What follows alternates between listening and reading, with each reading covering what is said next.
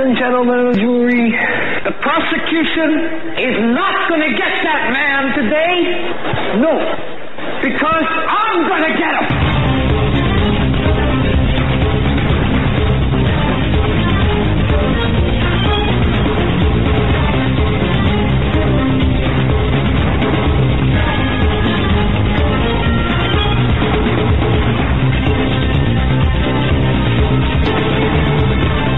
Welcome, ladies and gentlemen, to this episode of the Hagmann and Hagmann Report. We're coming to you live from our radio and television studios here in blustery, cold, wintry Northwest Pennsylvania. We broadcast live, as you know, every weeknight at 10 p.m. Eastern Time from the Global Star Radio Network. I want to thank the Global Star Radio Network for all that they do. Todd is the hardest working guy I know with respect to communications. He's there like 24/7. Somebody said they feed him like pizza under the door once. I don't know. All I know is he does a great job. And of course, we're also on Blog Talk Radio. That's BTR. And we're simulcast live on YouTube. Great news. Tomorrow we'll be up with full video. So tomorrow's show, beginning tomorrow, full video. And it's because of the support of our listeners that we are able to do that. We actually, fried, as you know, we fried a hard drive, or a hard drive was fried. It wasn't, not by attack, but just by overuse. We actually, were using it, at really 100% of its capacity, even more, and pushed it to the limit. So what we did was we invested in the studio broadcasting, unit that we needed. And, I got a paper route. No, it's because of your kind assistance, everyone's kind assistance. So I want to thank you for that, as well. So video tomorrow, and in that whole series of housekeeping announcements, a bit of news before we bring on our guests. Just want to let you know, remember the clock boy, that young man back in, it was September of 2015, he brought in to his class in Irving, Texas, 14-year-old boy, a clock in a briefcase that resembled a bomb, not for a school experiment, not for any ostensible legitimate purpose, but he brought this device in and he showed it to his English teacher. His English teacher says, didn't know exactly what to make of it. It was such that the school officials contacted the authorities, and they investigated, and they found probable cause to take him in to arrest this 14-year-old boy.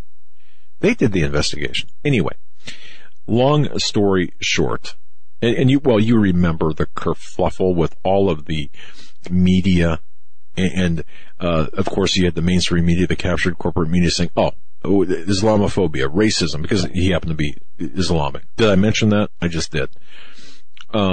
If a white student would have brought this in, of course there wouldn't be any issues. Well, no. Anyway, long story short, what happened was, and I don't really care what anyone thinks about anybody in terms of this story. Glenn Beck had reported on this. In fact, I think he was one of the first. And back then, you have to remember, a little different than he is today, but nonetheless, he reported on this. And it could have been any other media outlet. It could have been Alex Jones, for example, or it could have been us, or it doesn't matter. But see, they reported on this, and the family sued not just the school district, not just the police, but Glenn Beck in the blaze for defamation. Now, why do I bring this up right now? The reason I bring this up is because this made news again, except the mainstream media is not reporting on this. This made news again on Monday when the judge in Irving, Texas, Glenn Beck was sued for $15 million, okay, for defamation. Well, the judge ruled on Monday that there was no case, that it was a frivolous lawsuit, and dismissed the suit with prejudice against the Mohammed family. Ahmed Mohammed was the boy's name, or is the boy's name. So that suit was settled, but you don't hear that in the media.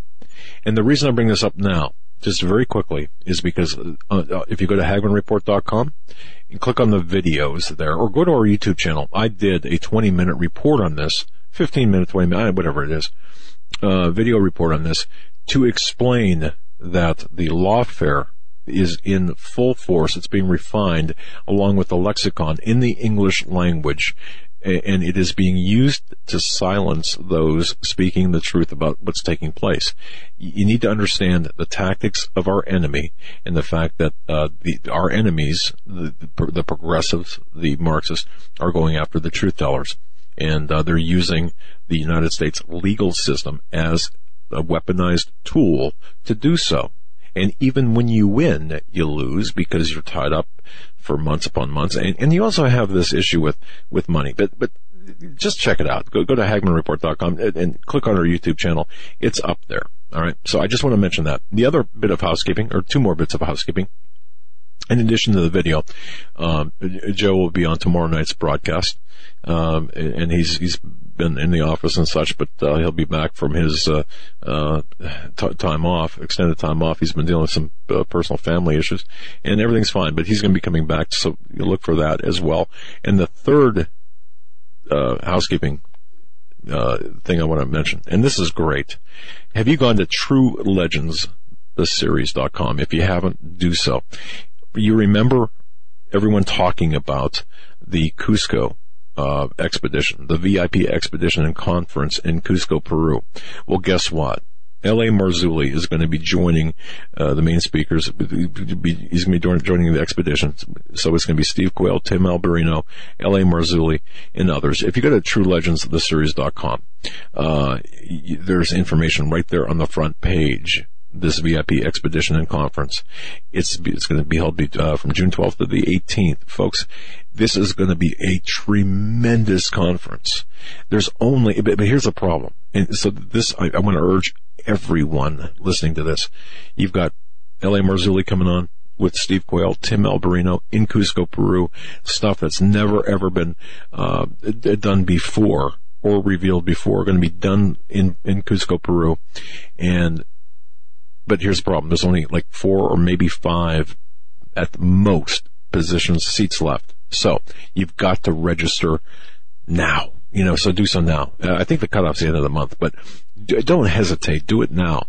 And it's going to be just a marvelous, marvelous experience. So go to TrueLegendsTheSeries.com. That's TrueLegendsTheSeries.com, and go ahead and register for that the conference, because if you don't, you're going to miss out. If you're not one of the 4 or 5 that are seats that left, you're going to miss out. It's going to be fantastic with Steve Quayle, L.A. Marzulli, and Tim Alberino, and others. So there it is.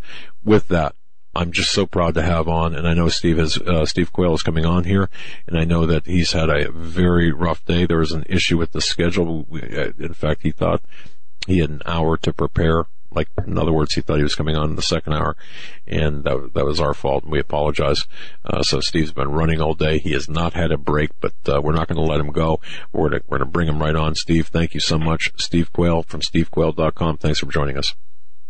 Well, thank you, Doug, and excuse me, I apologize, everyone, for my voice. I have been hoarse for the last week, off and on. I'll make it through tonight by the grace of God. Thank those of you who have been praying and interceding for me. Sometimes I just got to step back, and obviously I've never learned to do that, but I can tell you this, there comes a time when life will overrule your schedule, and it's kind of God's mercy saying, take a break. Well, tonight we've got Eric Tallman on from the Satellite Phone Store. One of the number one concerns I get in my email every day, and Doug told me about a woman who called him, with all the talk of EMP, the internet going down, how do people stay in touch? Are there such things as satellite internet connections, high speed, and all the different things that are really concerning? And Doug, that's safe to say that the emails and the conversation you're getting into with different listeners, they're very concerned about that, are they not? You know what, Steve? They're concerned and they're confused. They're looking for alternatives and answers. And I have to say this. We know, we need people on here that just don't talk about the problems, but the solutions and what to do. So that's why we're so grateful that you're on. So yes, absolutely. Well, thank you. And I'm going want to bring on Eric Tallman. I'm going to go pretty much quiet until he needs a break, because here's a guy that's 11 years as a network engineer. He got into the satellite business. I've known Eric, I think, for pretty close to a decade. I've known Tina, the owner of the satellite store, for probably closer to 15 years. So, Eric, why don't you tell people a little bit about your background, and then we're going to talk about what's available, because as you're listening into this, you know that people are getting very worried, especially with the internet outages that we've experienced already this year, also the taking down of major websites such as Drudge, Alex Jones, and others. So, Eric, give us a little introduction, then I'll just go through and ask you questions that are on everybody's heart. Oh, awesome. Steve, thanks for the brief introduction. So, I'm just your average geek, I guess, who loves communications, and communication, just like connecting anywhere that I want to go, and being able to do that, whether I'm within cellular networks or at home or at the office. So I've kind of dedicated my life to being able to seek out the latest and the greatest networks and help our customers use them. We consider a lot of our customers friends, so we're pretty passionate about what we do. It's a great company to work for. I started in this business 11 years ago. My background is in setting up servers and home networks and office networks, so I kind of naturally fell in love with helping people communicate off the grid, or in times where, you know, you may not have. You didn't set up Hillary's server, though, right? Just to be clear. All right. No comment on that one. Well, no, seriously, you're the guy to go to, because we had Eric the Tech here, and I don't mean to interrupt anybody here, but this is important stuff, because Eric the Tech and I were talking about if and when, and we've had communication outages. We need something that's reliable, and frankly, we don't know. Our knowledge is limited, which is why, and again, this is why, folks, Eric Tallman is on and Steve Quayle is on, because we need to be able to communicate. That's going to be so important. So go for it, sir. Sorry. Let me ask you a question. Do you think people out there are more concerned with the government shutdown of the internet, because we've seen that, or they're more concerned with cyber attacks on our internet that shut down our networks that we so dearly love? Or do you think that an electromagnetic pulse is on people's minds? Like, tell me, what do you think? Okay, I can tell you exactly. Are concerned the most about, because I want to know. Well, I can tell you exactly. My daughter Jackie is in charge of studio communications. All right, she came on October of last year. All right, so since October of last year, she has been sorting through all of the communications emails and mail to the studio. We have received, about communications in preparation for this show, we've received almost 800 emails. Now, of those 800, now it's 790 or 787 or so, whatever it is. Of those, we'll say 800.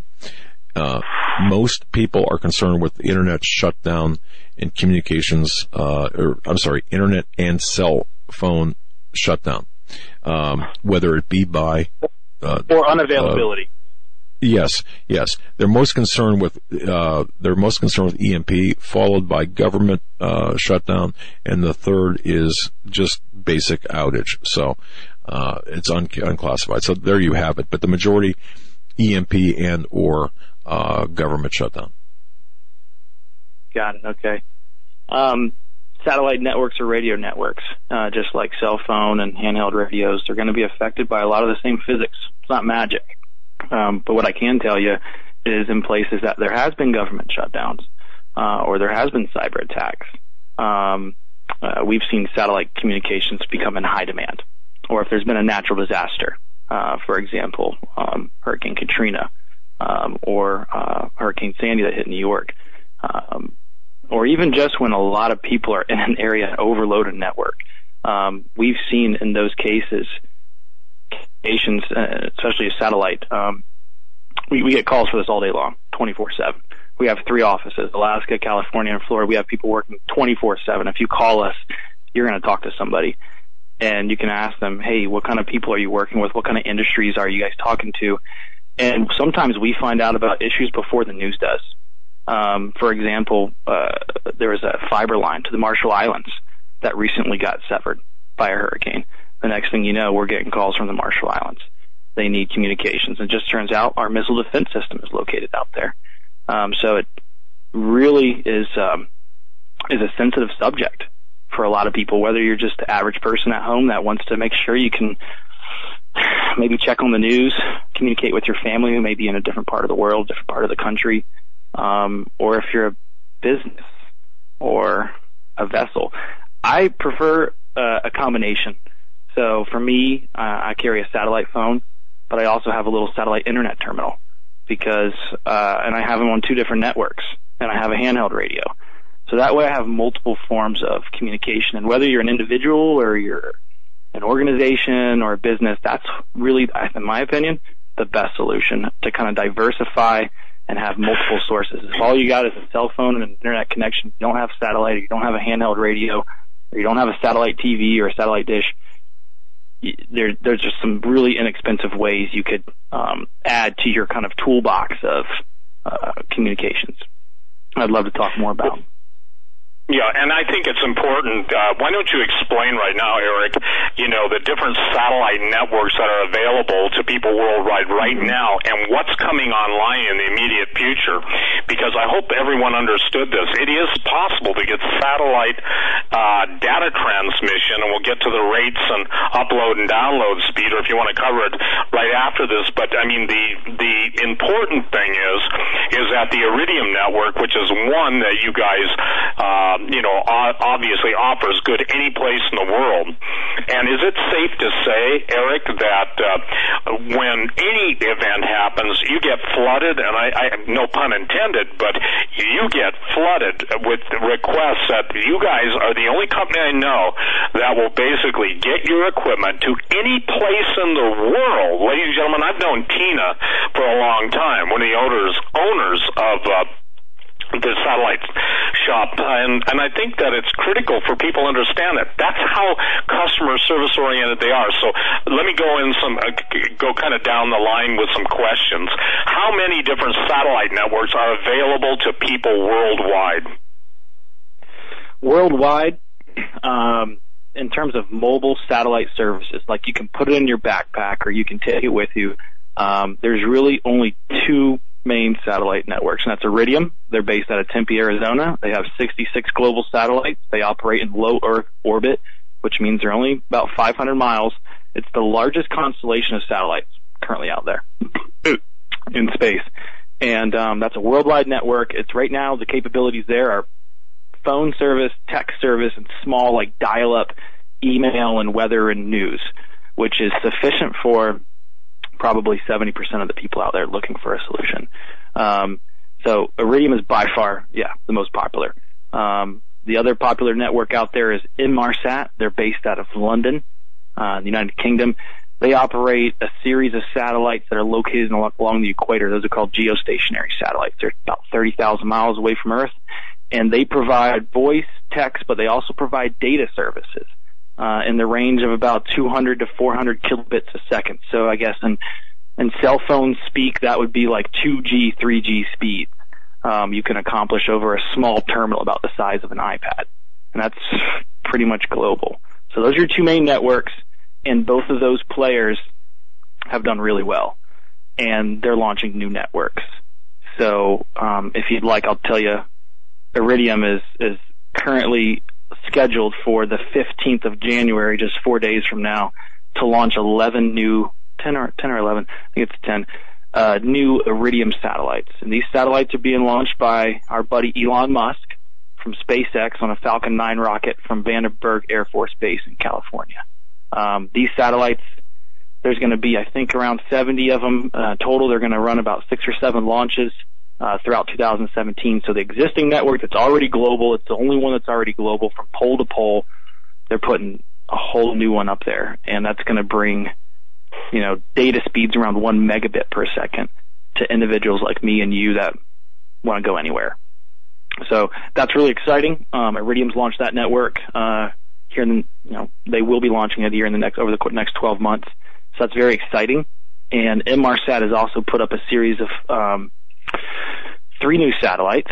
They're launching a 4th, and that network provides speeds of around 5 to 10 megabits per second download and about 1 to 4 megabits per second upload. So, and then in common cell phone speak, that would be like your 4G cell phone speeds.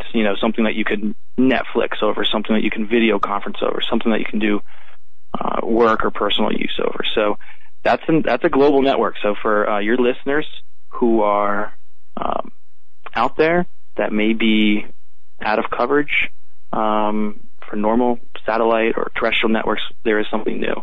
And you can go right to our website and look it up, or you can call in and any of our associates will give you all the details. Let me ask you this, Eric, because this is a question I get all the time. Now, obviously, people want information. This is the number one thing, Doug. You know this. People send me every day questions. What will we do when you go down? What will we do when the Hagmanns go down? What will we do when they take Drudge down?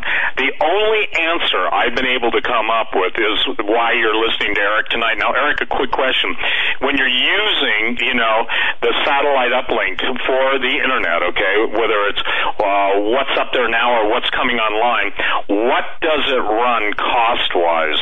Are you buying it by the megabit? Are you buying it by the minute? How are those fees assessed? Great question. No, everyone's got the perception that satellite's expensive, right? And now, if you need a device that's a backup emergency device, you can do so on a pretty small budget, I think. For about $1,000, you can get a little satellite internet terminal, and I think the emergency plan runs $50 a month, and that's just enough data for you to, if you just wanted to test it, or if you just wanted to check the news, or take it out on a camping trip, or kind of simulate an event, you'd have enough data to do that. That plan's going to run like $50 a month, and that's whether you need a satellite phone or a little satellite internet terminal. But when people actually really want to have like a satellite data connection, in the United States and in Europe and in Australia, we have satellite networks that, for $100 a month, you can have high-speed internet data capable of streaming television, and these are really exciting Ka-band networks. The one that we have in the Americas is called Viasat. We're a Viasat provider, and that gives us speeds of 12 megs down, 3 megs up for $100 a month for unlimited data. So there's some exciting plans. You really got to talk to us, because when we start talking high speed, then we look at more regional carriers that can provide greater capabilities when it's a fixed site. So if it's a home or a business or a remote site, we're going to get a little bit more laser focused. But that's the average cost that people can expect to find out there these days.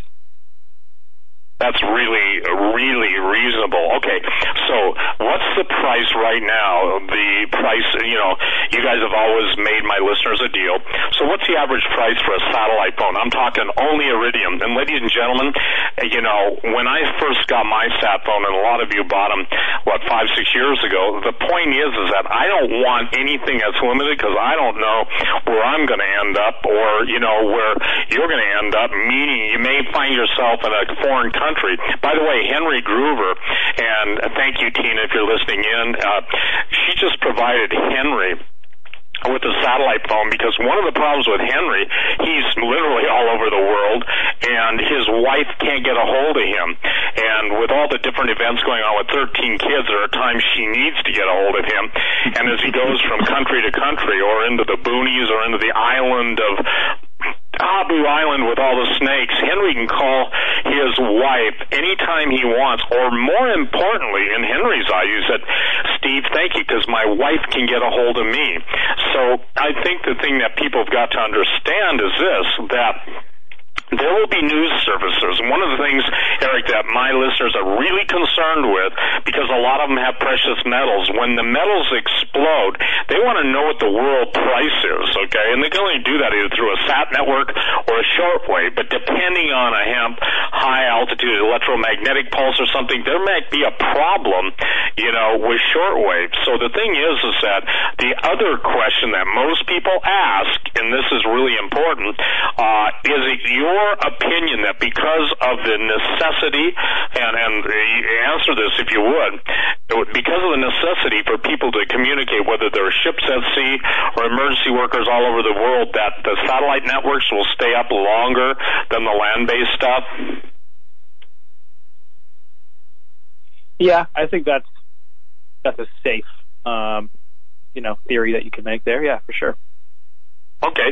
And then how about bad weather, rain, clouds, block satellite signals? Because I think people have got to understand, you can't sit in your house. You have to be outside or have an external antenna so that you can locate the satellites. And how many satellites does it take to get a fix? For radio, be able to call out 3 at any given time. Okay. You should see 2 to 3 at any given time, but you only need one satellite to make a call. And on Inmarsat, their satellites are stationary, so as long as you have line of sight to that satellite on the horizon, it's not going anywhere.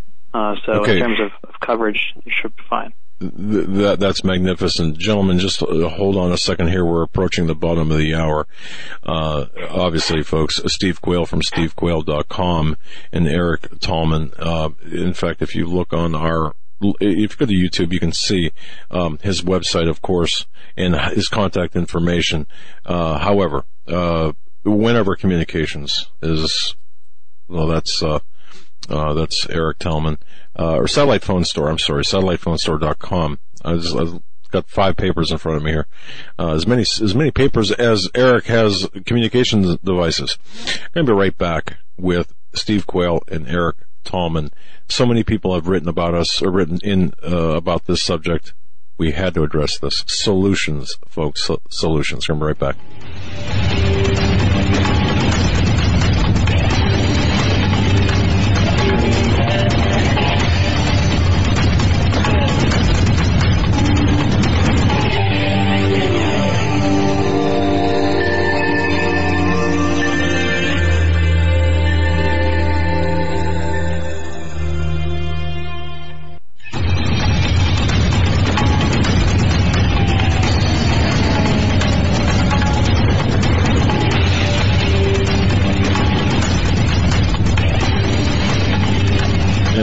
Ladies and gentlemen, to this edition of the Hagmann and Hagmann Report.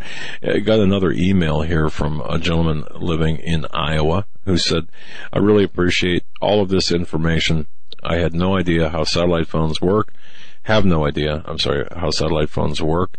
However, I am afraid of losing communication with my family, my wife, as I travel a lot. Thank you so much for providing this information. And that's Kevin from Davenport. Thank you, Kevin.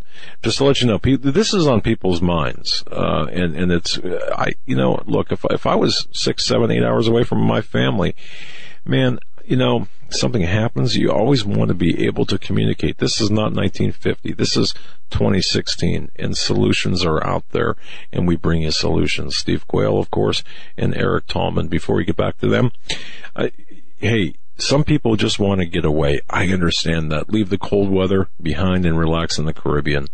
Well, I found an amazing getaway at an even more amazing price. It's the Pineapple Beach Club in Antigua.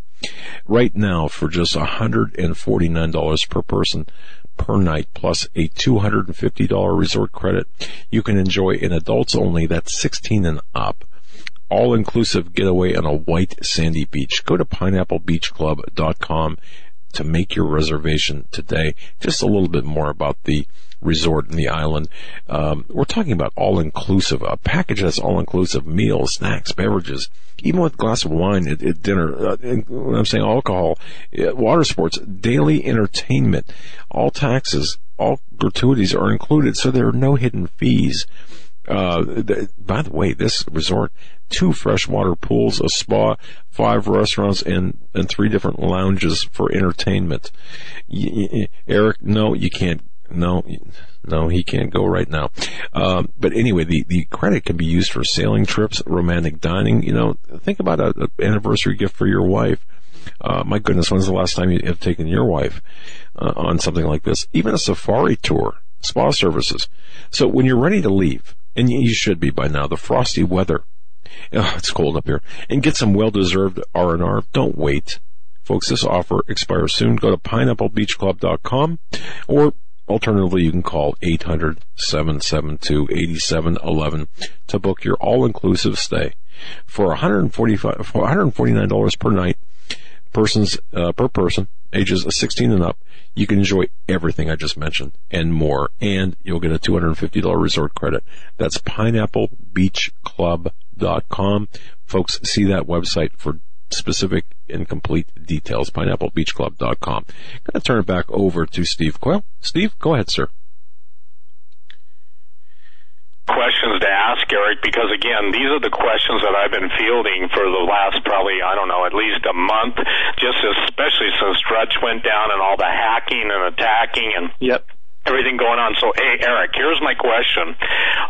Can people connect their smartphones and iPhones or Androids to a satellite phone and use those in conjunction with?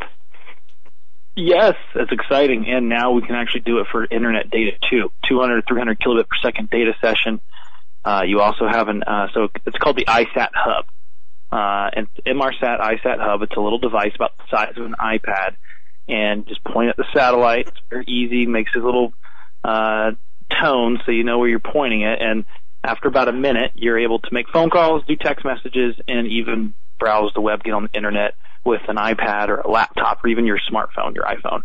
How much are those? That's been a really that one's $1,000, and we have a $100 gift card on it right now. And the minimum plan is, $49.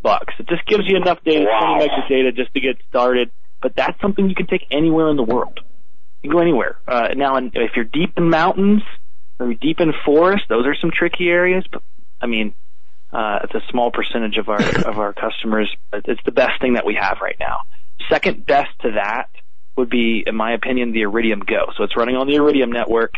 It's about the size of a pack of playing cards. You flip up the antenna anywhere in the world, and I got guys using this in their jets, on their boats, and remote hunting lodges, just anywhere.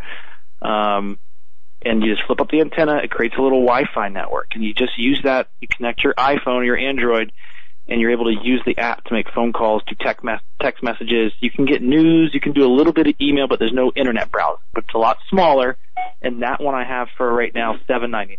Minimum plan's $49. So the Iridium Go and the iSat Hub, I think, are probably my favorite. They're used just with anybody in a need just to want to stay connected, but they're also used by emergency responders. They're also used by our local governments, our federal governments. These are the same devices that are being used across many different sectors. So those are my two favorite at this moment. Well, ladies and gentlemen, and Doug, let me just give out, because typically when we do this show like this, massive amounts of people try and call numbers. So here's a number you can start calling, 619-618-8363. 619-618-8363. Because I can tell you, Eric, I thought I was aware of this stuff. I wasn't, and I have a personal story to tell. Tina, when I first met her, made sure I had a satellite phone. You've heard me say this, Doug, I think years ago, but because my wife and her sister and her friend and my wife's friend didn't listen to moi, normally I need to listen to my wife, but this time she didn't listen to me. They went on a trip down into Canyonlands at the high water time in canoes. None of them were experienced canoers. Make a long story short, her sister tipped the canoe with her friend. My wife and her paddling partner were too far down. They couldn't obviously go against high water. And even the National Park Service said it was a miracle. But the way that they were able to get hold of me just for 1 minute was through the satellite phone that Tina had given to me, because again, I told her, look, because of different things, I don't know where I'm going to be, and I want to make sure. So as a result, they sent a rescue team. She got a message to me. Less than a minute, I contacted the Moab Air Service there. I forget the name of it. They had a plane in the air. They got into the canyon. The canyon's got pretty steep walls if people have ever gone down, the Green River or whatever. And so because of that, they were able to get rescued in the same day. Had they not had the satellite phone, the rangers said it would have been 3 to 4 days. Well, my wife's sister, her name was Ruth, and her pal were just totally unprepared. Now, let me give you a good bit of advice on rafting. Don't go during the high water. And fortunately, it turned out with a neat story. But and again, this is a true story, Eric. I don't know if Tina ever told you this, but because Tina insisted. I mean, I'm serious. My wife said she looked into her sister's eyes and saw death because she wasn't a strong swimmer, and fortunately, and I believe it was a miracle, but the thing that got him out of there was a satellite phone. And even the park ranger said, boy, even people with satellite phones don't get out of here. This is unheard of. So the right place at the right time for a satellite phone. So I absolutely know the benefit. And I've told this story on the radio before, but I can tell you point blank, usually I eat humble pie. This is one time my wife and her pals got a taste of it. So, saying that, this is an incredibly important thing. I'm going to give out the phone number again, 619-618-8363. And Eric, I think people have got to understand, though, too, explain what happens when bad weather, clouds, satellite signals, obviously trees. You can't be in a canopy in the jungle or in the forest. You got to step out in an opening and be able to get a satellite signal. But I think it's important that people do understand that they have to be able to have a view of the sky. Yeah, you can't be inside. We do inside installations. Just have a little docking station and cables we run out. We do it on boats, we do it on homes, we do it on buildings all the time. But yeah, if you're just going to have the little devices that I spoke about or one of our satellite phones, you do. Yeah, you need to be outside. And if you're using Iridium, those satellites are moving overhead. They could be anywhere above you. So that the more like an out in the open area you can get, the better signal you're going to have. For the Inmarsat iSat hub and for our data services, that's going to be, those satellites are located along the equator. So if you're in the northern or southern hemisphere, it's going to be your line of sight, to those satellites. And, we have that conversation with people. So if you call in, you tell us like where you're at, what kind of places you're thinking about going, what's most important to you. Do you just want to stay connected? Is it for emergency? Is it for business?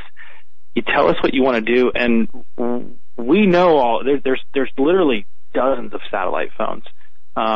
And we really care about the people that we help. So that's going to be my best recommendation. Call in, talk to us. You'll probably wind up even getting me on the phone. And we love hearing about like what their needs are and what they're concerned about. I think we discussed some of them tonight. But yeah, you need to be out in the open for sure to use satellite. Otherwise, we need to put up external antennas. And if I can say this, Steve, and just to our absolutely audience, ask away, Doug, because you're in real time getting questions too. Yeah, and that's something that. I've got a couple of questions, but I do want to say this in terms of companies and customer service and different places, different people. There's only one that, in my view, out there that has the information. You heard the level of information provided by Eric. You understand. I mean, if I understood 1/10 of what he understood, well, I'd be doing good, but I don't. I rely on people that can help me, okay? And Eric does help. He's the best in terms of customer service, answering questions. One question that we have here, from a listener, actually, I'll combine a couple of different emails, and ask you this question. It's going to be a compound question here. Number one. All right.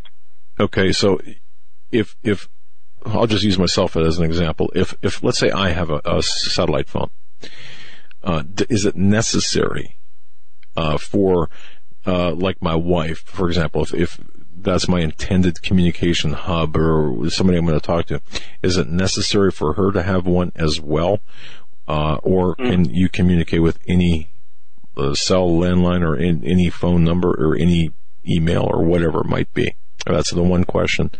And, we'll go with that one, I guess, right now. Yeah, sure. It's a great question because who are you trying to call, right? Yeah. Ghostbusters.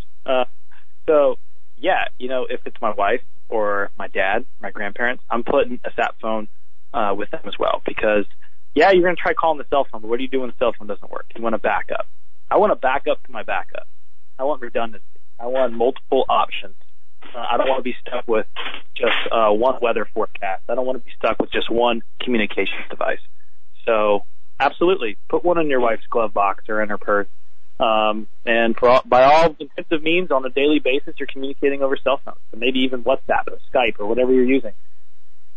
But in the event you have a natural disaster or some type of political or geopolitical event that's going to happen, or electromagnetic pulse, this is going to be a place where your satellite phone is going to pay big dividends. Okay. All right. And you're exactly right. Now, another question, and this is about, can the government, sorry about this question because it's going to sound bad, but can the government monitor, satellite phone communications as easily as they can cell phone communications? I don't know why this person is asking that question, but it's a legitimate question, I suppose. Yeah. No, it is. I'm just glad it was posed the way it was. Yeah, that's why I stumbled there. So I think it is definitely a lot more difficult to intercept satellite phone calls than it would be cell phone calls. We have customers that are in many different industries, and security and what we call cyber assurance is a big topic. Even if you're not a business, even if you just want to know if your communications between you and your family are secure. So, without going too far down that rabbit hole, in order to intercept an Iridium satellite or Inmarsat or one of our satellite signals, you have to have what's called a man-in-the-middle attack, which would be somebody directly intercepting the RF signals, demodulating them, encoding them, and decoding them in real time. Gotcha. That's very difficult to do. Yeah, it takes a lot of resources to do that. All right. And I don't think that our listeners that are going to be maybe utilizing one of our satellite products are going to have to be concerned with that. And one of the things I'll mention here is just that the satellite products we're all talking about operate in the frequency called L-band. And the L-band frequency runs about 1,400 to 1,600 megahertz. And what that means for the average person is just that if there's a lot of clouds, it's not a problem for the frequency. It can get through it.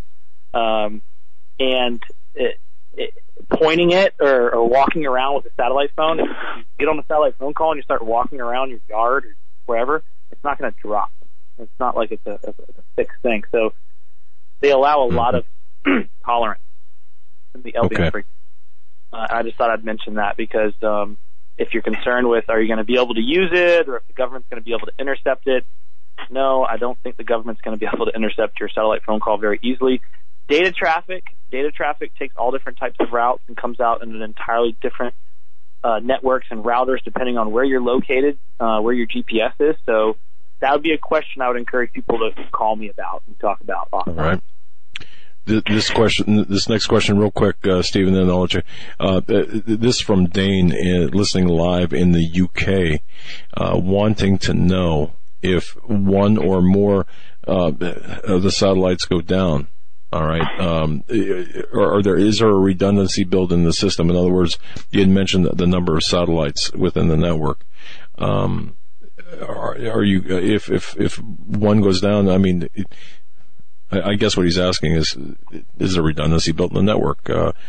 Absolutely. That's a question that I'd ask. I love it. All right. Yeah. So I'm always thinking. So I'm relying on this thing. And what happens when it goes down? What's its backup?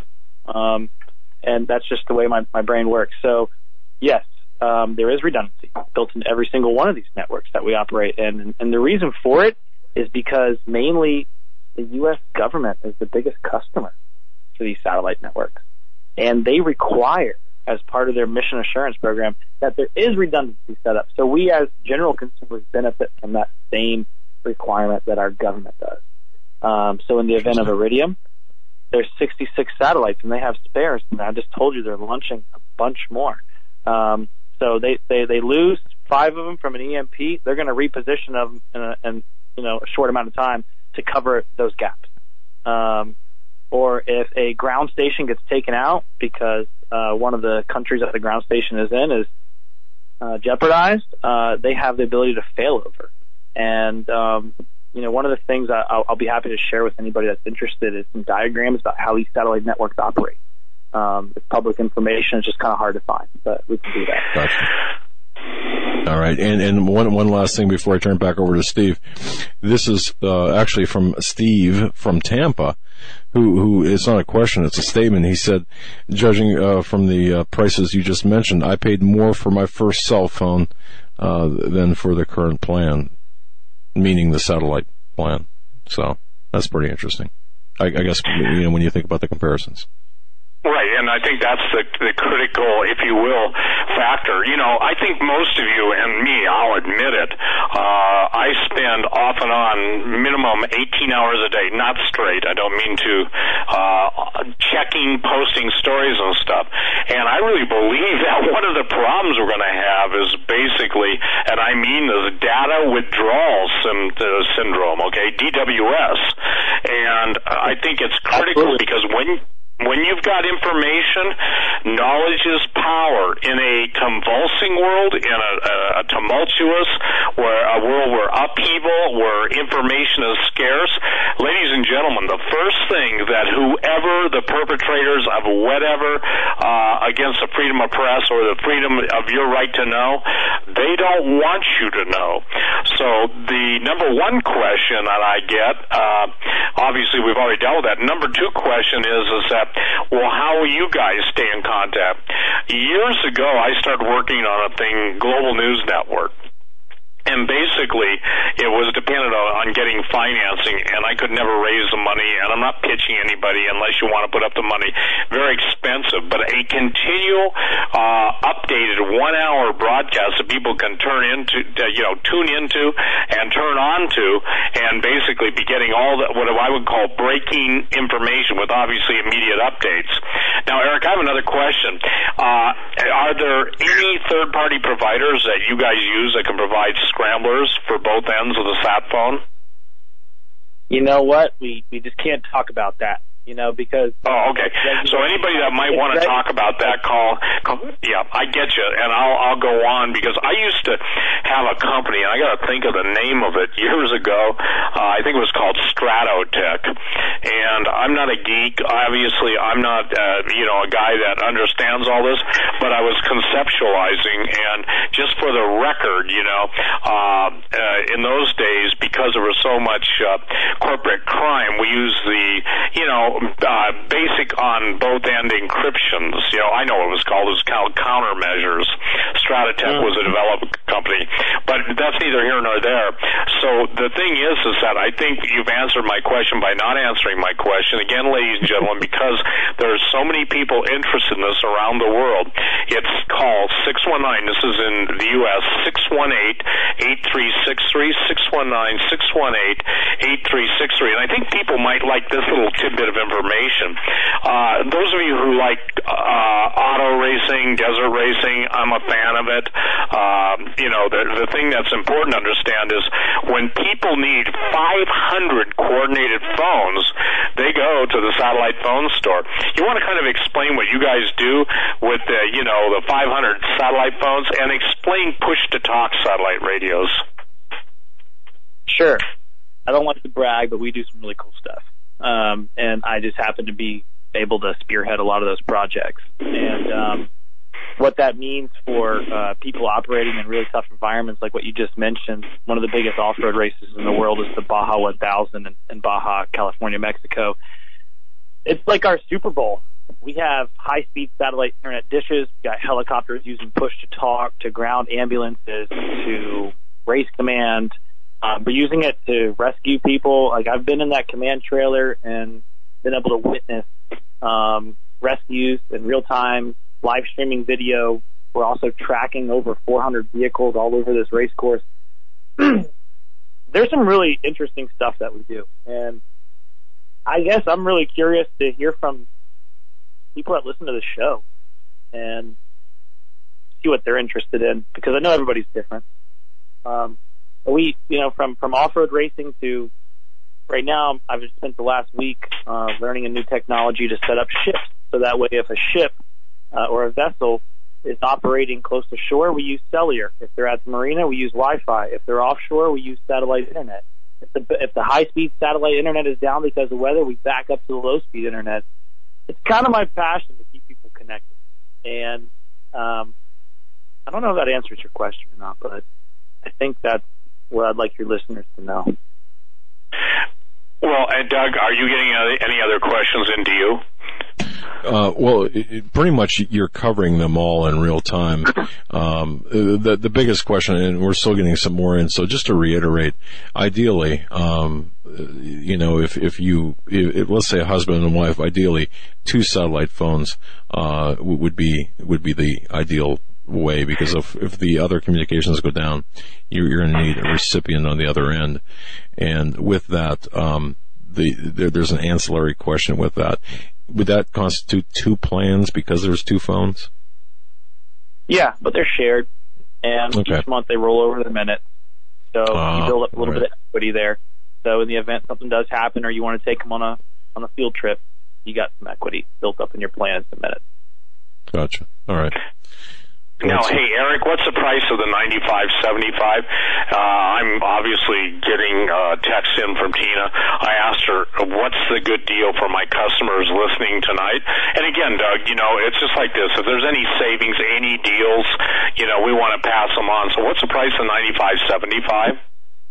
Yeah, I'm just reading her email right now. I'm a technical guy, but okay. What I'm reading that we have right now on the best, greatest satellite phone for $95.75, like you just mentioned. It's a $1,300 phone. We have a $300, I guess, gift card that comes back to the right. That's only for our listeners tonight. So basically, you're getting the phone for $1,000, and the 9575 is the best. And then if you want the little internet hub, Tina's making available a $100 gift card. By the way, ladies and gentlemen, I know her personally. I spent the day with her. I saw how they run their operation. And when I say it's top drawer, it's not like top drawer, it's top notch. Now, I haven't been to their different places in Alaska, and the thing that I think is important is that it's the most, and listen, information, knowledge is power, and we're going to see such interruptions that it's going to be frustrating. And again, as I stated, I would suffer from data withdrawal syndrome, call it whatever you want, but I think it's really critical that, those of you that want to stay in contact, that want to have access to global news services away from the U.S., then you need to get a hold of these phones. Let me give out the number a couple times. I'm going to go slow. I talk too fast. 619-618 8363 619-618-8363. For those of you that have a hard time hearing, I'm in that category now. You can go to my website, stevequayle.com, QUAYLE.com, and you can click on the banner that's very well pronounced so you can see it. And it's important, very important, that you contact them. You've heard the deals. You've heard everything. So, Eric, in closing, I think we just got a couple minutes. Go ahead and close. Based on your experience, tell some of the neat stories, even if it's just one, okay? Yeah, you got about 30 seconds, Eric. Sorry.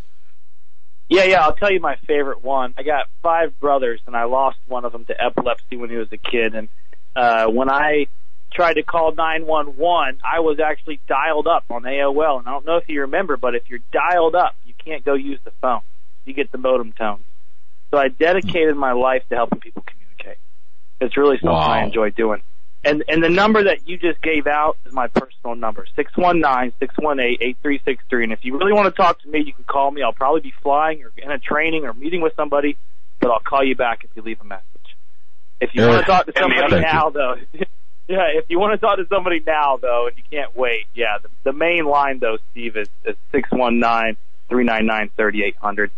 But I enjoy what I do, and I'm passionate about it, and I'm really happy that you guys had me on tonight. Right. Thanks, give out that number. Hey, Eric, give out that number one more time. Yeah, the main number. Office. Yeah, we have 6 or 7 people ready. I've trained them all. They're ready to answer questions. 619-399-3800, 3800. And they're just ready to answer your questions. But if you want to contact me, I'd love to hear from people. I'd love to get to know some of them. 619-618-8363 is my personal number, and I look forward to get to hear some stories and what people are interested in. Thank you, Eric. Folks. Thank you. Folks, remember, right back. Stay right where you're at.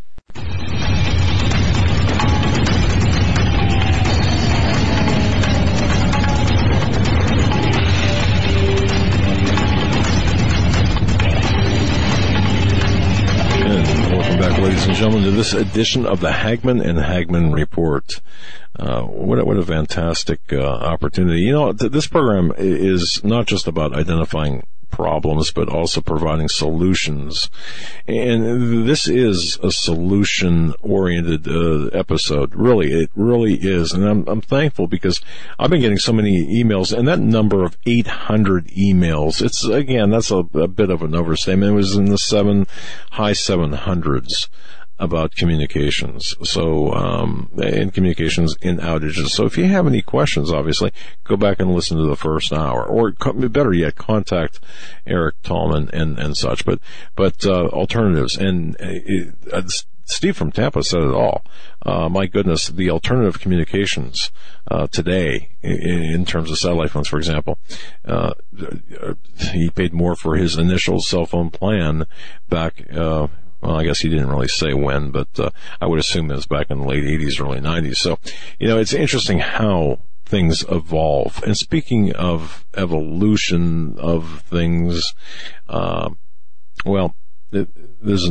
really not an appropriate segue, but I do want to remind people, folks, go to TrueLegendsOfTheSeries.com. That's TrueLegendsOfTheSeries.com.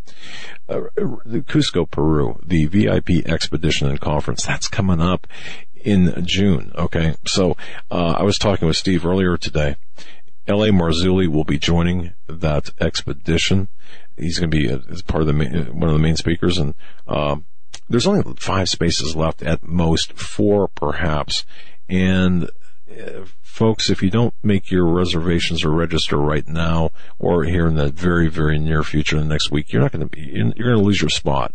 So I would urge everyone interested in joining Steve Quayle, Tim Alberino, L.A. Marzulli in Cusco, Peru for that VIP Expedition and Conference to go to TrueLegendsOfTheSeries.com and do it right away, because you don't want to miss out on that opportunity. It's going to be an opportunity of a lifetime.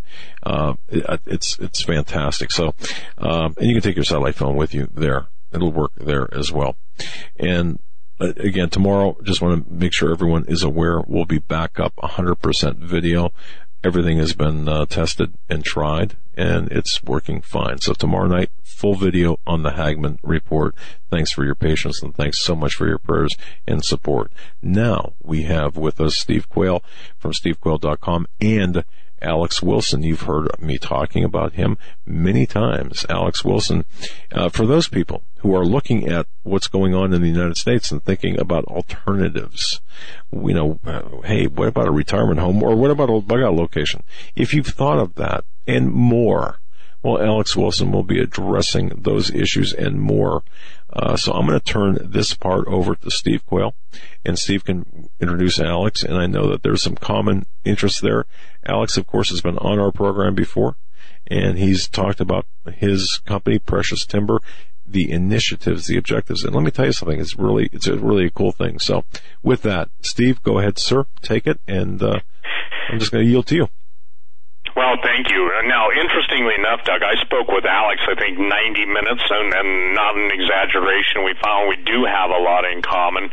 But one of the things that blew my mind about Alex and Precious Timber was the fact that here's a guy that not only is basically growing, trees, if you will, planting trees, harvesting trees, coconuts, which is the hottest thing in the world right now, but here's a guy that goes into a country and builds an infrastructure that benefits the people. That is so unusual. And I thought, now I got to talk to Alex more about this, because it's a pretty incredible thing. So he's a CEO, Chief Executive Officer of Precious Timber, and he basically is, and this is why I guess I identify so much, to start with, he was a one-man band with maybe a two-man band with a very, very amazing partner.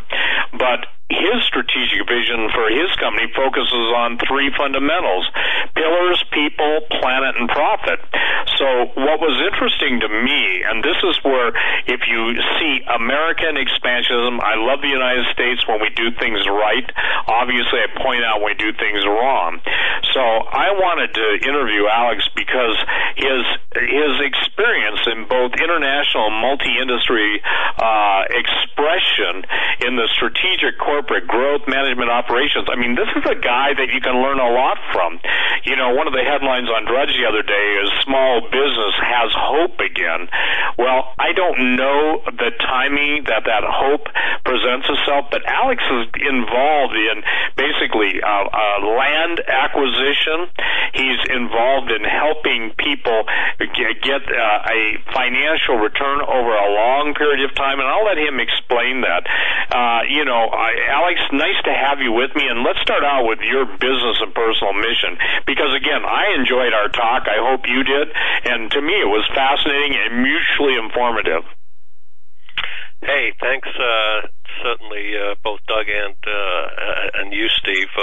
I, too, did enjoy that initial conversation that we had. I remember saying to you that, I was busy that morning, and you said, I am, too. We'll only be on for a minute or two, and, of course, an hour and a half later, we were still at it. Yeah. I've been a very blessed individual, most definitely. First of all, born and raised in the UK, took a little backpack and stuck it on my back at 17. Wanted to experience another part of the world. I was stuck right in the middle of the UK, where it's nothing but factories. And I used to joke as a high school student that the town went dark at 2:00 in the afternoon because of the chimneys were pumping out so much smoke. But anyway, long story short, 9 years, 72 countries. Never really did pay for any passage. I always was able to talk my way onto somebody's bus or somebody's truck or somebody's plane or somebody's boat. And I end up in the U.S. in 1986, and I meet this surfer guy. He's got his own construction firm. He became my first immediate friend here in the U.S. I've known Ken, who's now my business partner, for 30 years, of course, now.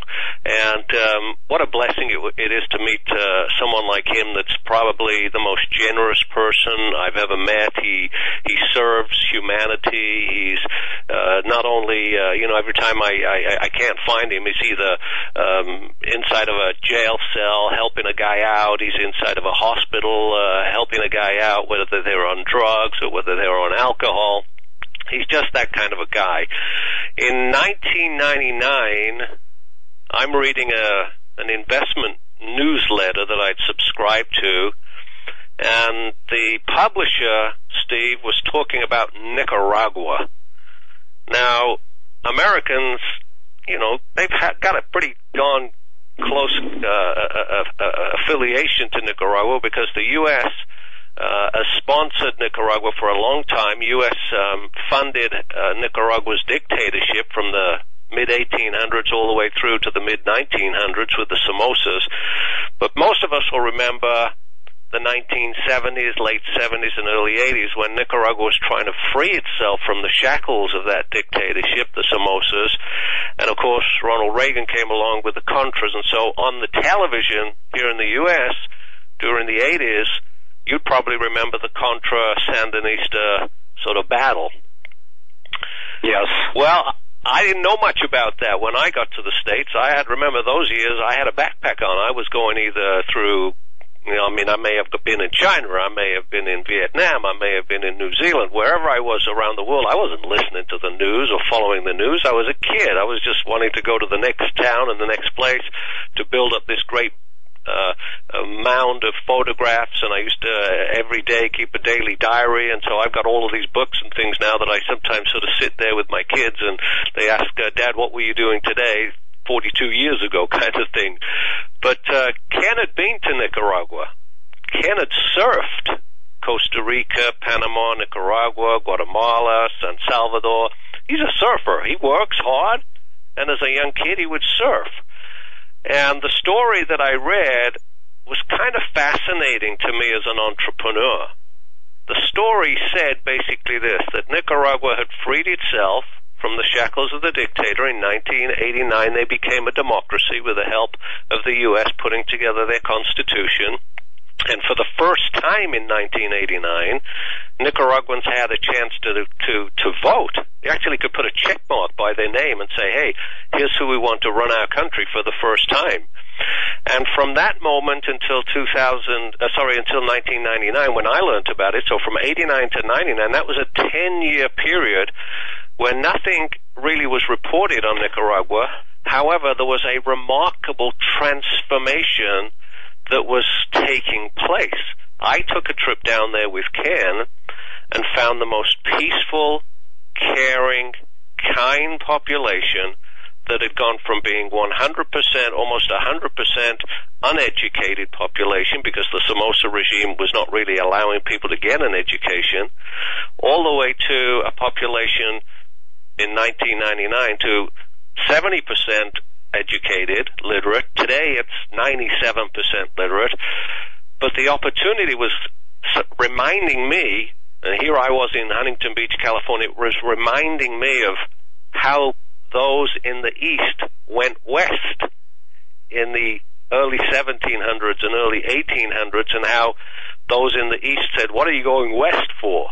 And so it was like a covered wagon opportunity, and you got down there, guys, and I'm telling you, first thing that hit me was the jaw-dropping beauty of their Pacific coastline, like Southern California, but with much more verdant green tropics. And this is what kind of hit home quickly for me. The real estate was fee simple available to any foreign national, any foreign corporation. In other words, whether you were Nicaraguan or American or English or Spanish or Jewish or whatever, you could own the real estate in your name as a foreigner, with First American Title Insurance Company opening up an office in the capital city, Managua. This is 1999, 2000, when no one was thinking of going to Nicaragua. I came home and I told my wife about it, and she said, honey, you must have lost your mind. Typical wife's response. Well, I had lost my mind. I'd fallen in love, so I went back. Ken joined me. We purchased a piece of property, not for any other reason than we found that ourselves loving the country. Ken wanted to go have a little, put a little tent up somewhere, or maybe go surfing on it once in a blue moon. I bought it, to be honest with you, because I thought, sometime in the distant future, when my kids are my age, maybe that part of the world will be worth something. Well, it wasn't too short afterwards where the Condé Nast Traveler magazine, New York Times, LA Times, started writing about Nicaragua and its potential to become another tourist destination. And let me fast forward now, 2017. Nicaragua has become an unbelievably transforming democracy. In fact, last year we had 1.4 million tourists. It's no longer a secret. It's absolutely a stunning, remarkable place to be. And it's still somewhat of a unheard of location. But what's great is that the Nicaraguans are now getting to enjoy some of the things that maybe some of us have been so used to. I know there's all of this talk about being fair across the world, but let me tell you, Nicaragua is a great place to go. It's a fantastic place to escape to. We've been very fortunate and blessed because of the business. We ended up starting a business. We started a business to create jobs for Nicaraguans. We've been able to do that successfully.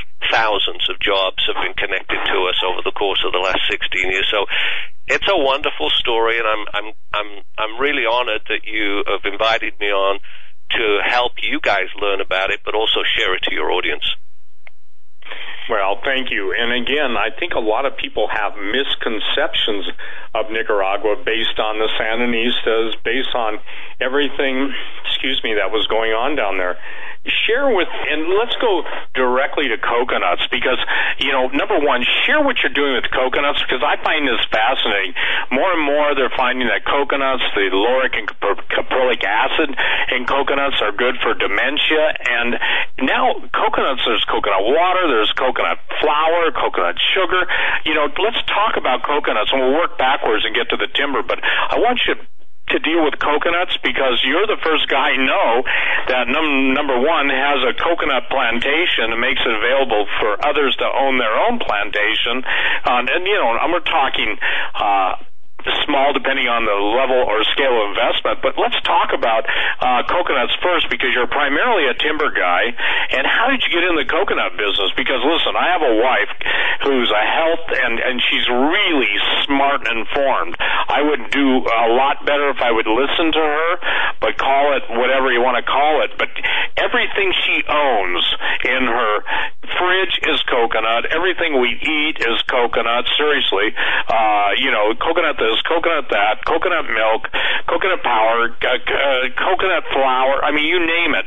So share your coconut story because, again, there is a lesson in the coconut, not just a lime in the coconut, but a lesson. Will you share that, please? Yeah, absolutely. It sounds like your wife and my wife are probably sisters from another mother or something because that's how it started with me. And I have this plaque on I have this plate in the kitchen, by the way, which my father gave me. It basically says I'm the boss in my house and I have my wife's permission to say so. But anyway, it was my wife and my daughter, 4, 5, 6, 7 years ago, my daughter came home at about 13 years of age saying, Mom, I've got this acne starting, and my friend says put coconut oil on my skin and it'll clear up. And of course my eyes rolled around 300 times in my head because I'm living when I'm in the U.S., I'm on the West Coast, I'm in Southern California and now south of L.A., and it's all kind of wacky and wonderful here, and people put all kinds of stuff on their bodies. So I'm kind of hum-ha, and are you guys crazy? But lo and behold, Mom bought some coconut oil from some store, and then it went on the face, and 3 weeks later there was no acne, and so it wasn't a week later before, just like you, there was coconut milk, and there was coconut cream, and there was coconut coffee, and there's coconut, shampoo, and I'm trying to get my cereal in the morning, and I can't, no longer put any milk on it. I have to drink milk that tastes like coconut. And I went into my home office that morning after mumbling and scumbling over why can't I just get some real milk. My phone rings, and it's someone from the Dominican Republic that had found our timber site online. And he was a citrus buyer that exports and imports across the world, and he's asking me if I knew of anyone in the country of Nicaragua where we're located that was growing coconuts. I actually didn't know anyone. I mean, my business partner Ken has a stepfather that has a half a dozen trees on his little abode, but no one's was doing it commercially. But the thing that got me before I hung up the phone with this guy was he said, well, if you ever hear of anything, I'm really at a loss because I need a lot more coconuts to fill the orders. And I said, well, what kind of orders are you looking at? He said, well, if I could get 20,000 coconuts a day from you, I'd be very, very happy. And I go, what? 20,000 a day? So the call didn't end as quickly as I thought it would do, and I sat and listened to him educate me on coconuts. I went straight to the internet, and oh my gosh, you're right. It started out, of course, I remember it as a child, suntan lotion, maybe coconut macaroons at grandma's house. But today, literally thousands upon thousands of different products across uncorrelated industries, and I'll just name some to give you an idea. It's not just the food products that we're probably familiar with, like coconut butter and coconut cream and coconut sort of powders and flours. But today, it's gone all the way to coconut biofuel. Richard Branson, for example, flew a jumbo jet, a 747, from London to Amsterdam on a coconut biofuel. So it's not just him, it's other airlines doing it too. Activated carbon, the most effective activated carbon on the planet for water filtration, other kinds of filtration, and the U.S. happens to be the number one consumer of activated carbon, comes from the shell of a coconut. I'm in Bora Bora several years ago, 3-4 years ago, on vacation at the Intercontinental Hotel. They have a day out for the kids to do all these different things, and Dad was getting a little bored, and so I took a tour of the hotel. They had a biofuel, a coconut biofuel electrical generation facility. And so we can go down the list. I mean, we can add on things like fossil fuels, charcoal, today, even something that's amazingly new and being studied are the real health benefits, not just those that are, that end up in the health food store that sometimes are questionable. I'm talking scientific studies are currently being undertaken on the medium chain triglyceride that's found inside of coconut oil. Most of us have probably seen coconut oil on the shelves of supermarkets right next to the coconut milk maybe, or next to the coconut cream cookies.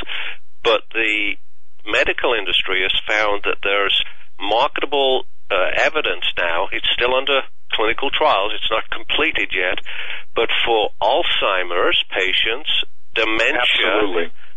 And so this is the thing that kind of got me interested in it, because here I am in the Central American tropics, putting people to work. Our business is based, as you said, on people first, planet second, profit third. We're a for-profit company, but I happen to be blessed and go to Nicaragua when no one was going, said yes to purchasing land, ended up backing into the timber business. I was really there to buy some property for myself. I ended up buying some for myself, and, it's like everything in life.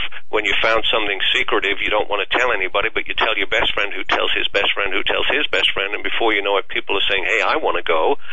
So we ended up in the construction world for a while, but then when we backed into agriculture, and that's a complete other story, but, back to the coconut it's already amazingly popular, but it's amazingly popular primarily to the islanders. The islanders have lived on coconuts for centuries, but to Westerners like us, it's right now only Europe and America, but coconut water has gone from being nothing to a industry that rivals orange juice sales. Absolutely. And I got to share something real quick.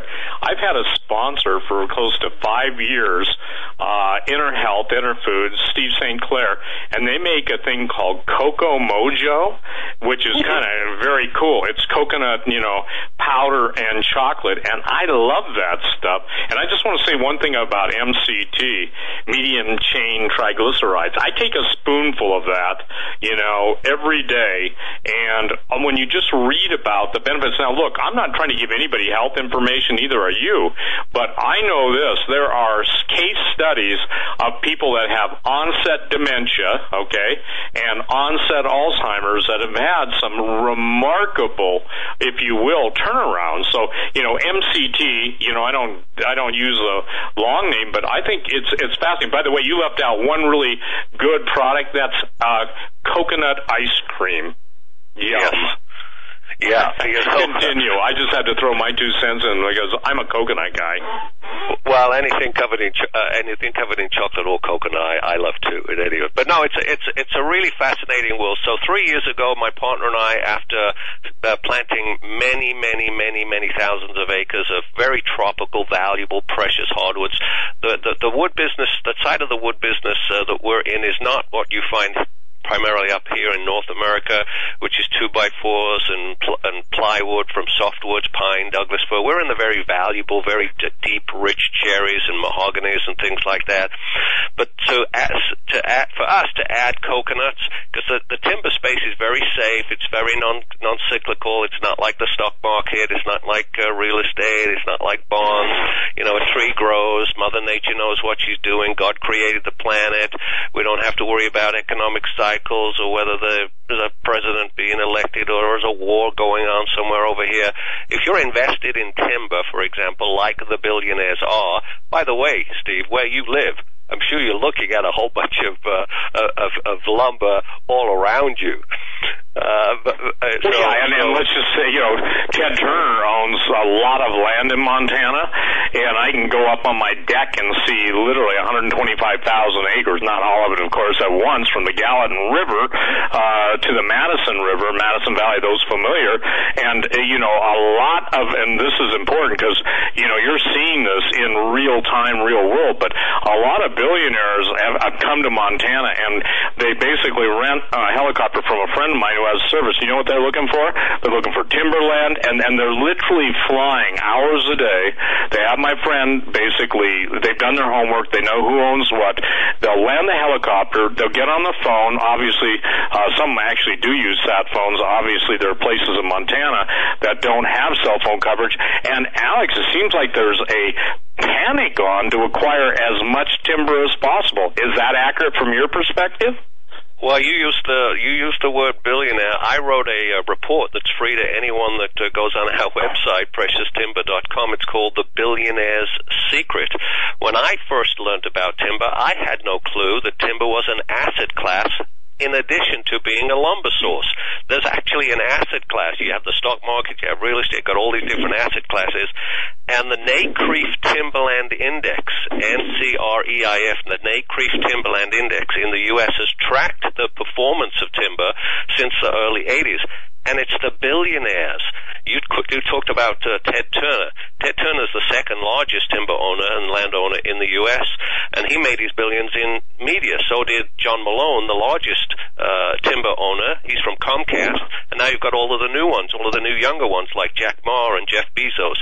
Why is timber a billionaire's secret? Well, it's very simple, Steve. Timber is an asset space that is non-cyclical. Mother Nature is in control of the growth. In other words, if you put $1 in the ground, as opposed to $1 into the stock market or $1 into real estate or whatever it is you're investing in, $1 into the ground is going to be managed by Mother Nature. Mother Nature Alex, knows what I'm sorry, I got to interrupt you right there. We're up against a hard break at the bottom of the hour. Folks, you're listening to Steve Quayle, stevequayle.com, Alex Wilson, PreciousTimber.com. Folks, we're going to be right back. Stay right where you're at.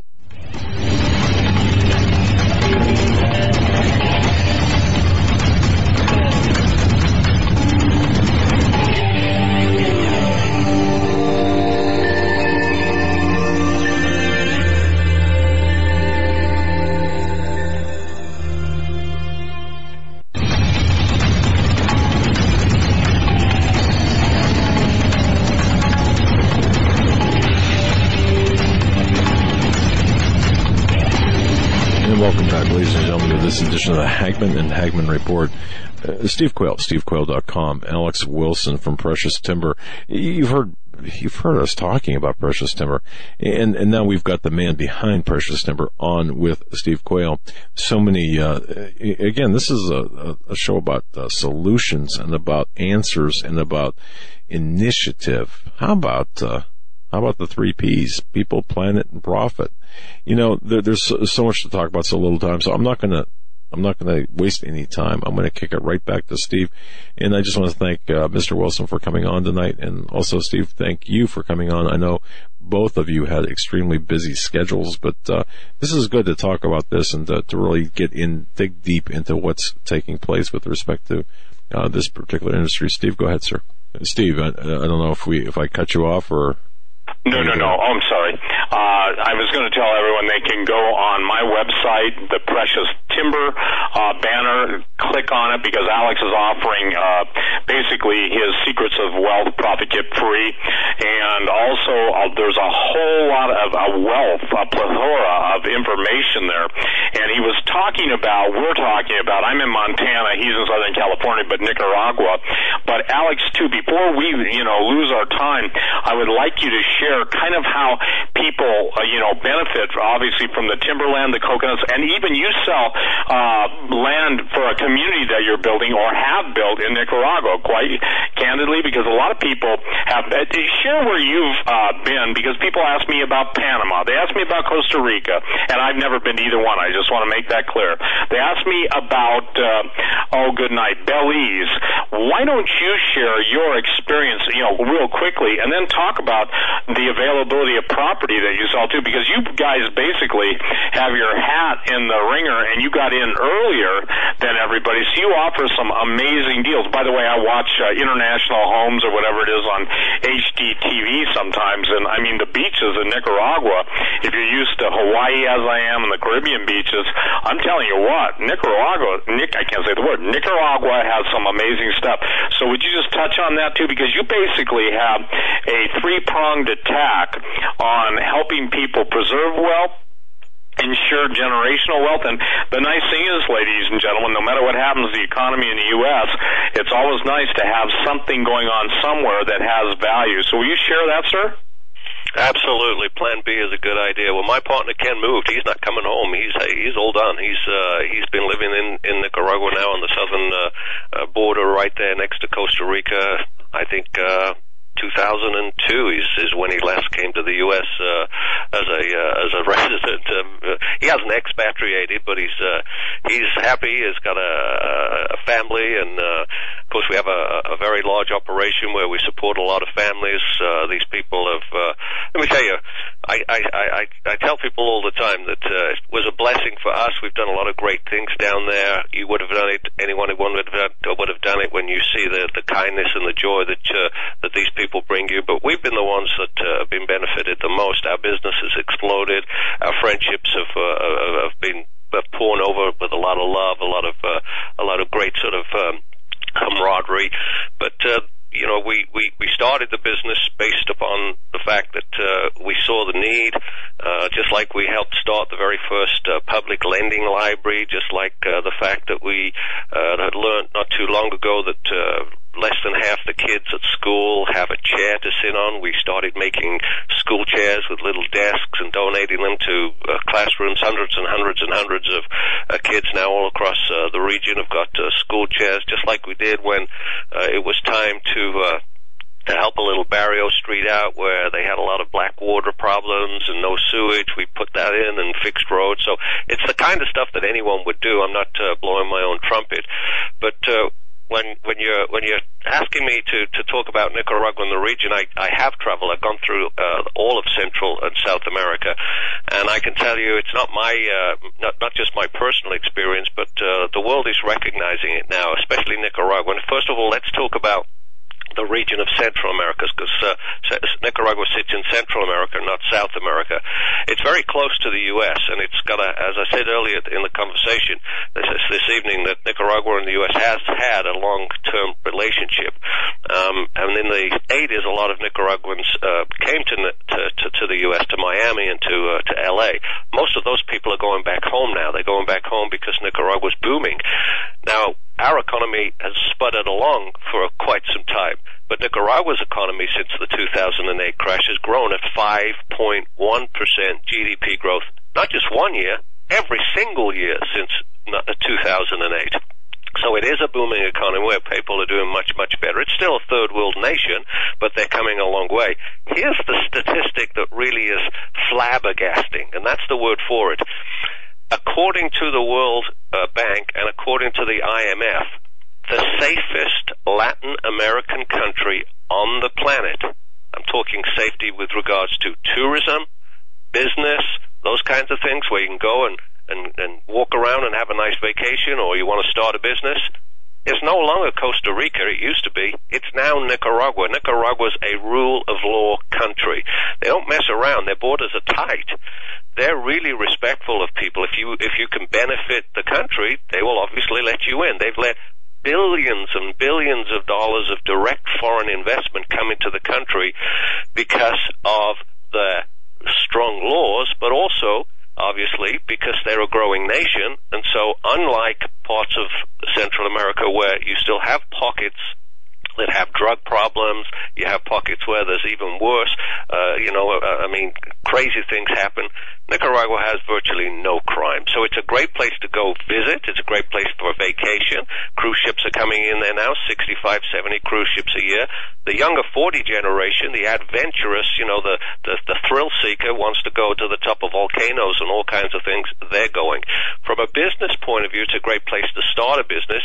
From a second home location or a plan B or a bug out location, I've started several developments. I've built many, many homes. I've built subdivisions with my partner. We have a project right now at Popoyo, a fabulous place where you could just plonk yourself down on the most fertile soils that you've ever seen, grow yourself some vegetables, grow yourself whatever it is that you want to be able to enjoy, sit there very close to the beach, maybe a quarter of a mile to one of the world's most famous surf beaches, fabulous sands, a very affordable lifestyle, guys.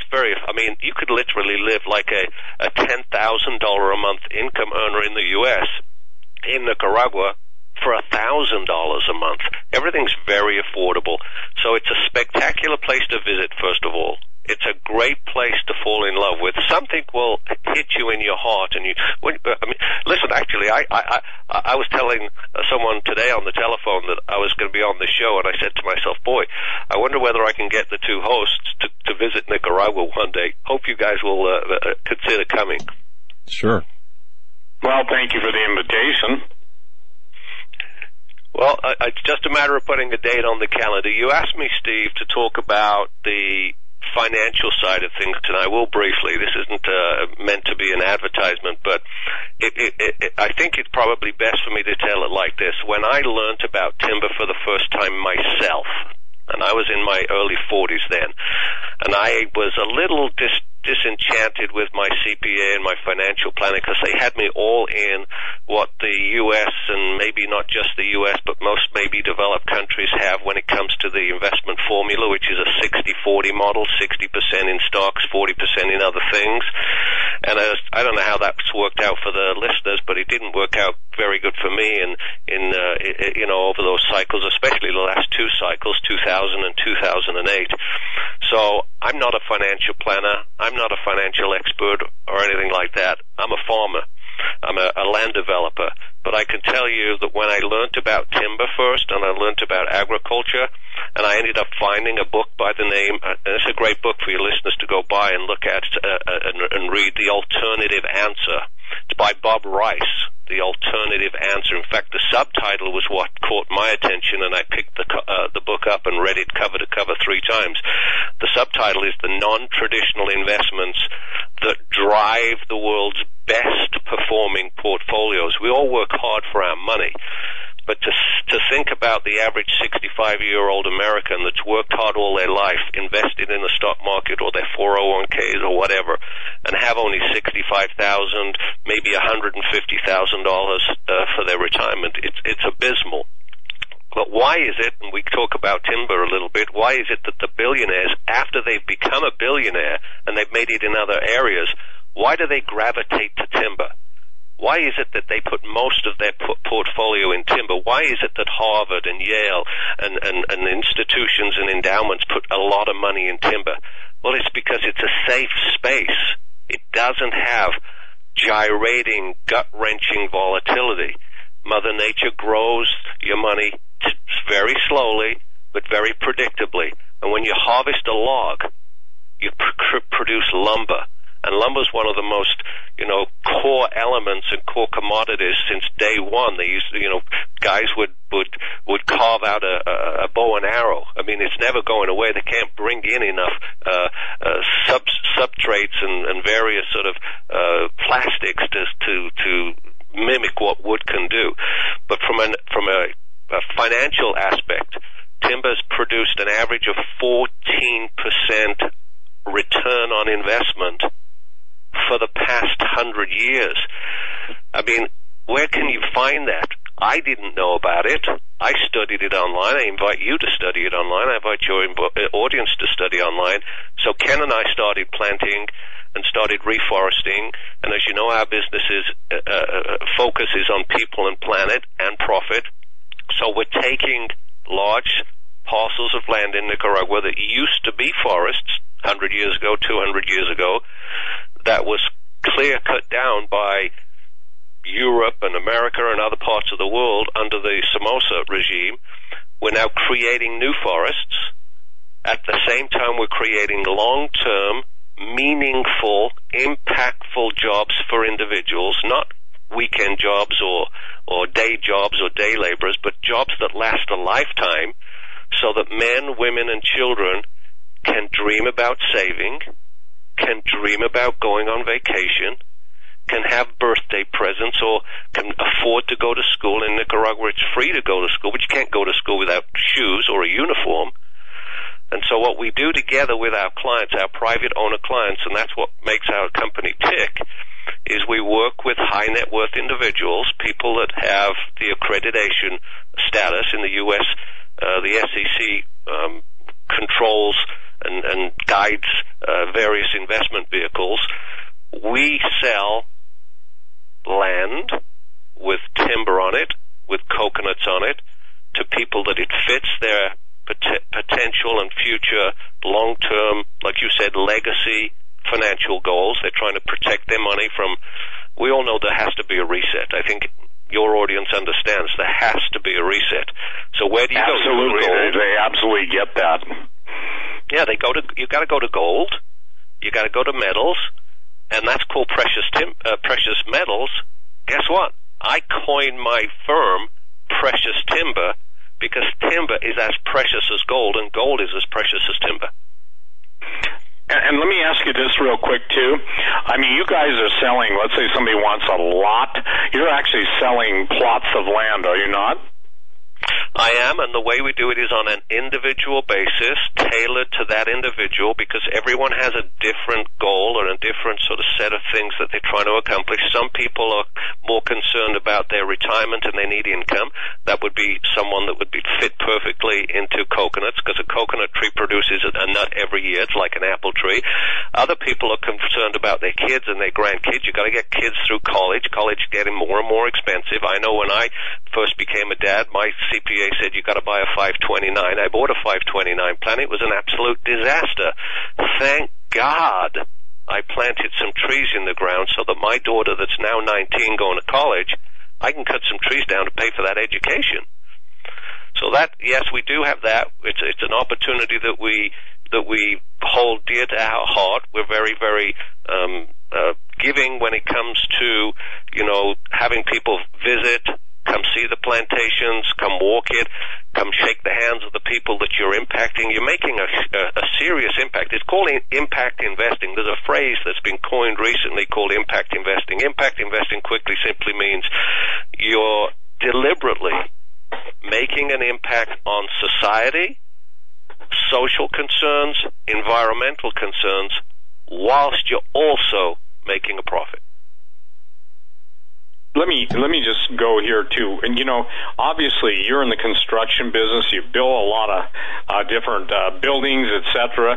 I mean, just per foot basis, what can a person build a home there for?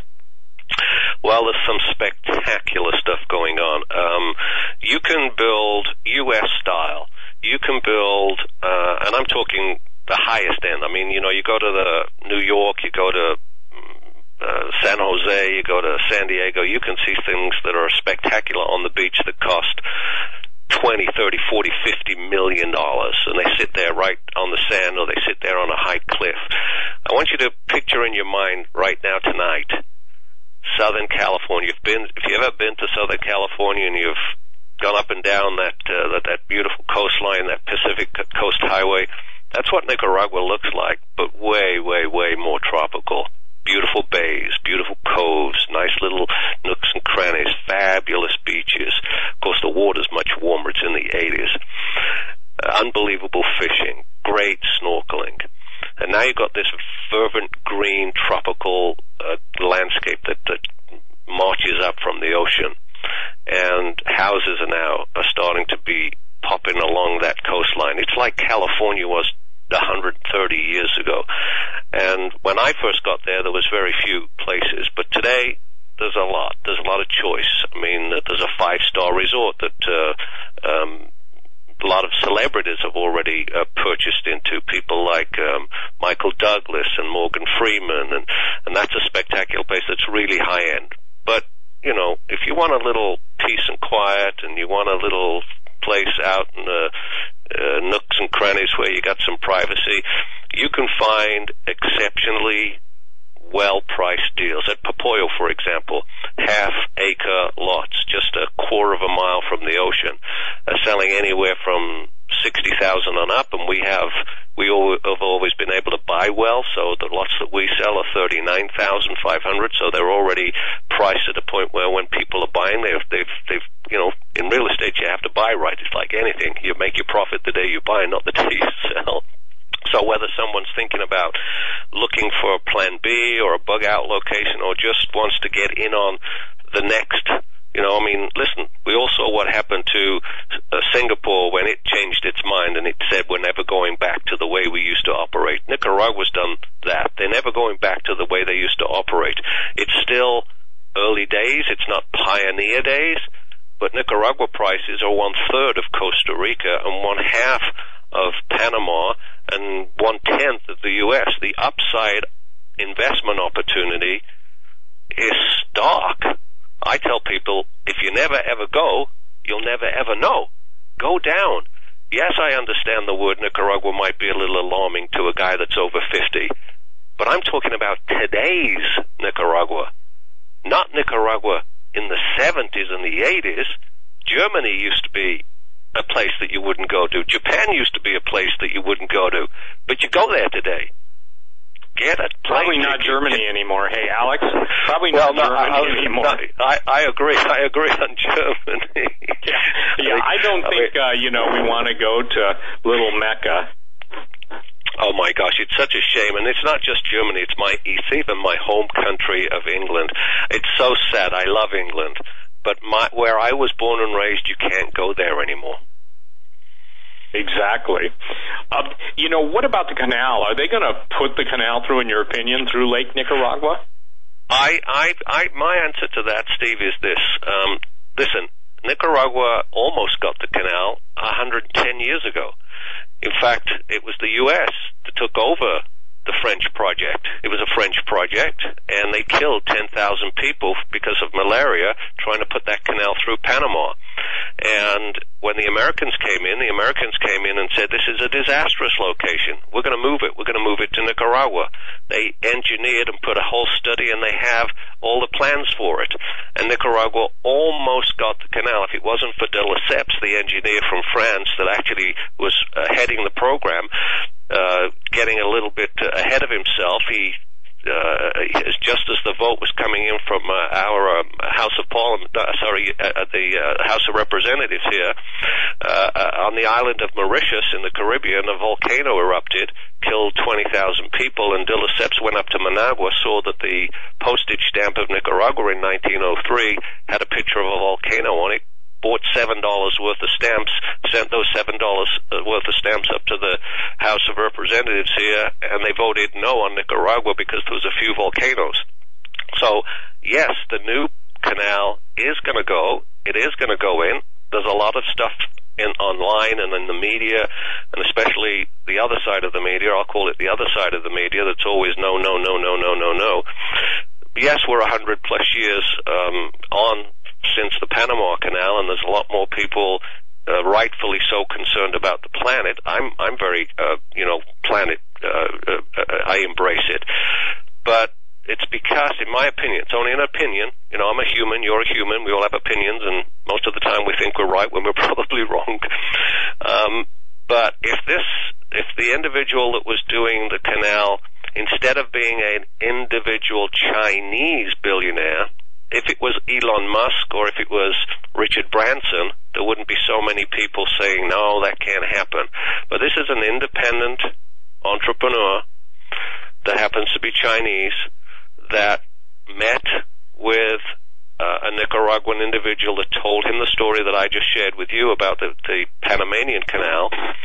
And if it happens, and I think it will, 400,000 new jobs will occur for Nicaragua in a country of 6 million people. Nicaragua is the largest Central American country.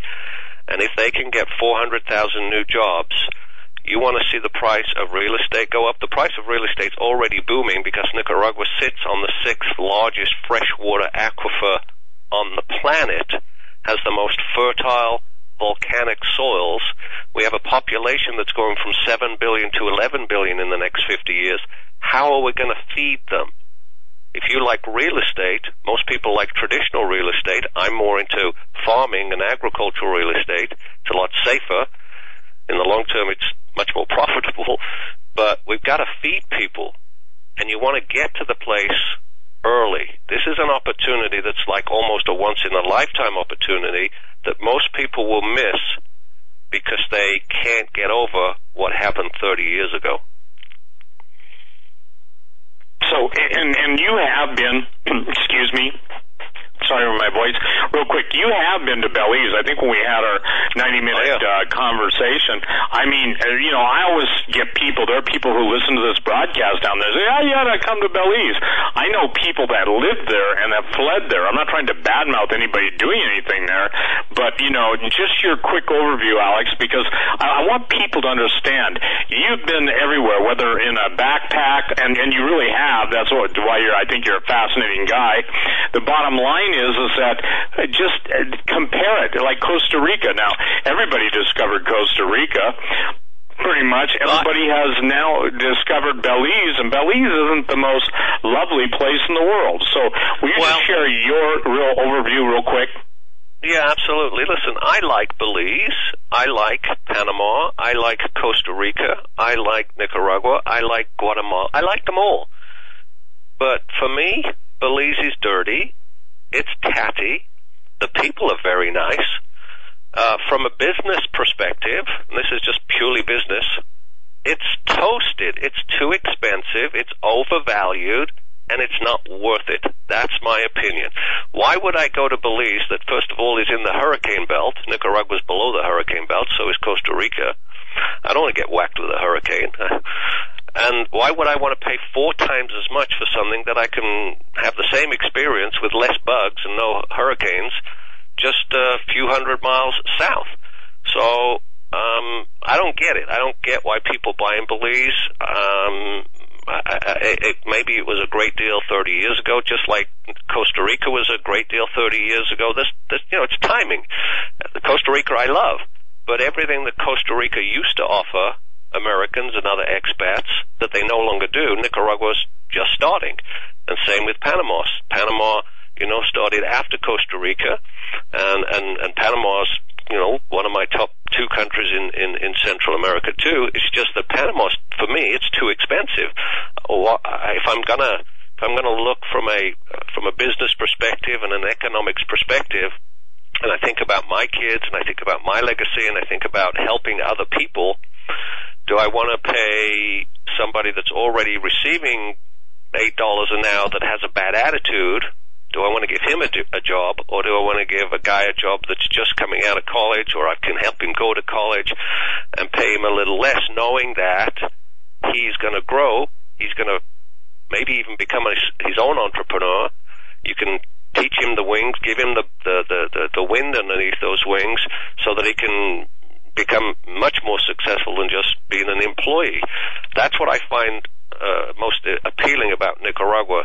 These people are so darn grateful because they've only been voting since 1989. It's a young population. Almost 80% of the population is 39 years or younger. And so, it is amazing, Alex. I apologize. Well, I can't believe we're at the top of the hour already. What a massive amount of information! This just flew by. So much information. Steve and Alex Wilson. Steve, go ahead. We got about 20 seconds here, so take us out. 20 seconds, ladies and gentlemen. I suggest you go to PreciousTimberProfits.com. You can click on the banner. And again, for those of you that have been thinking about relocating or having a backup plan, which both Alex and I talk about Plan B, it's timing. Everything in the world is timing. And as I've said, Doug, it's better to be, in January 11th, 2017, hearing this, and let's say 2 or 3 years from now, who knows what everyone's going to do. Alex, thank you so much for sharing, and I got to tell you something. You have a wealth of information, and what I love is your experience leads the way, and your business acumen absolutely helps others to find their way. Well, ladies and gentlemen, thank you. I'm signing off, Doug. Obviously, you got another hour. I want to thank you for letting Alex and I come on, and I want to thank you for letting, obviously, Eric and I come on. And please, ladies and gentlemen, consider consider the offers, because not everybody wants to stay, not everybody wants to leave, but everybody wants to know how to make a return on what they're doing. Alex, good night, sir. Good night. Thanks so much. Thank you both, gentlemen. Thank you both. Again, solutions, answers, alternatives, and men of integrity, Steve Quayle and Alex Wilson. Hang right where you're at. We're going to be right back with Pastor David Langford.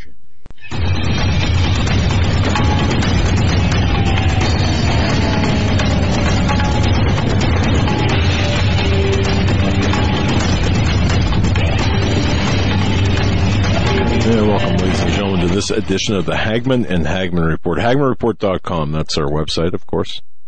Hagmann and Hagmann for information, show access.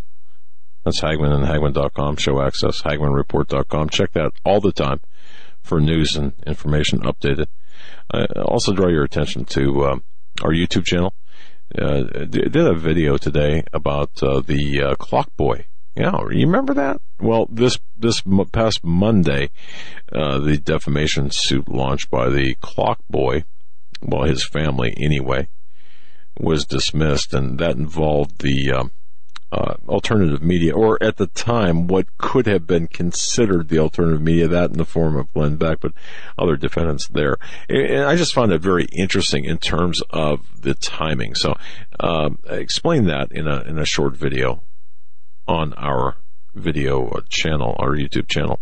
And so I urge everyone just to take a listen to that and share that, because I do believe the landscape has changed, and we're seeing these accusations, of course, of fake news, for example, being associated with the independent media, which is really a tactic that we have to understand and fight against that, because the truth really must get out. And speaking of truth, of course, the ultimate truth is our instruction manual. That's the Holy Bible, and one man that knows his Bible and is certainly our pastor, and I like to call America's pastor, Pastor David Langford from thevoiceofevangelism.com.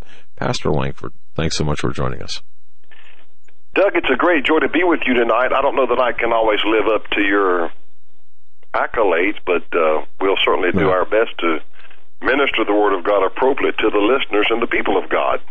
Well, that's all we can do, right? I mean, that's what we're going to do. So, yeah, all right. Well, what's on your heart, Pastor? I mean, it's we didn't speak before the show, but we don't need to, because a lot of times I think we're on the same page, and people have very similar concerns.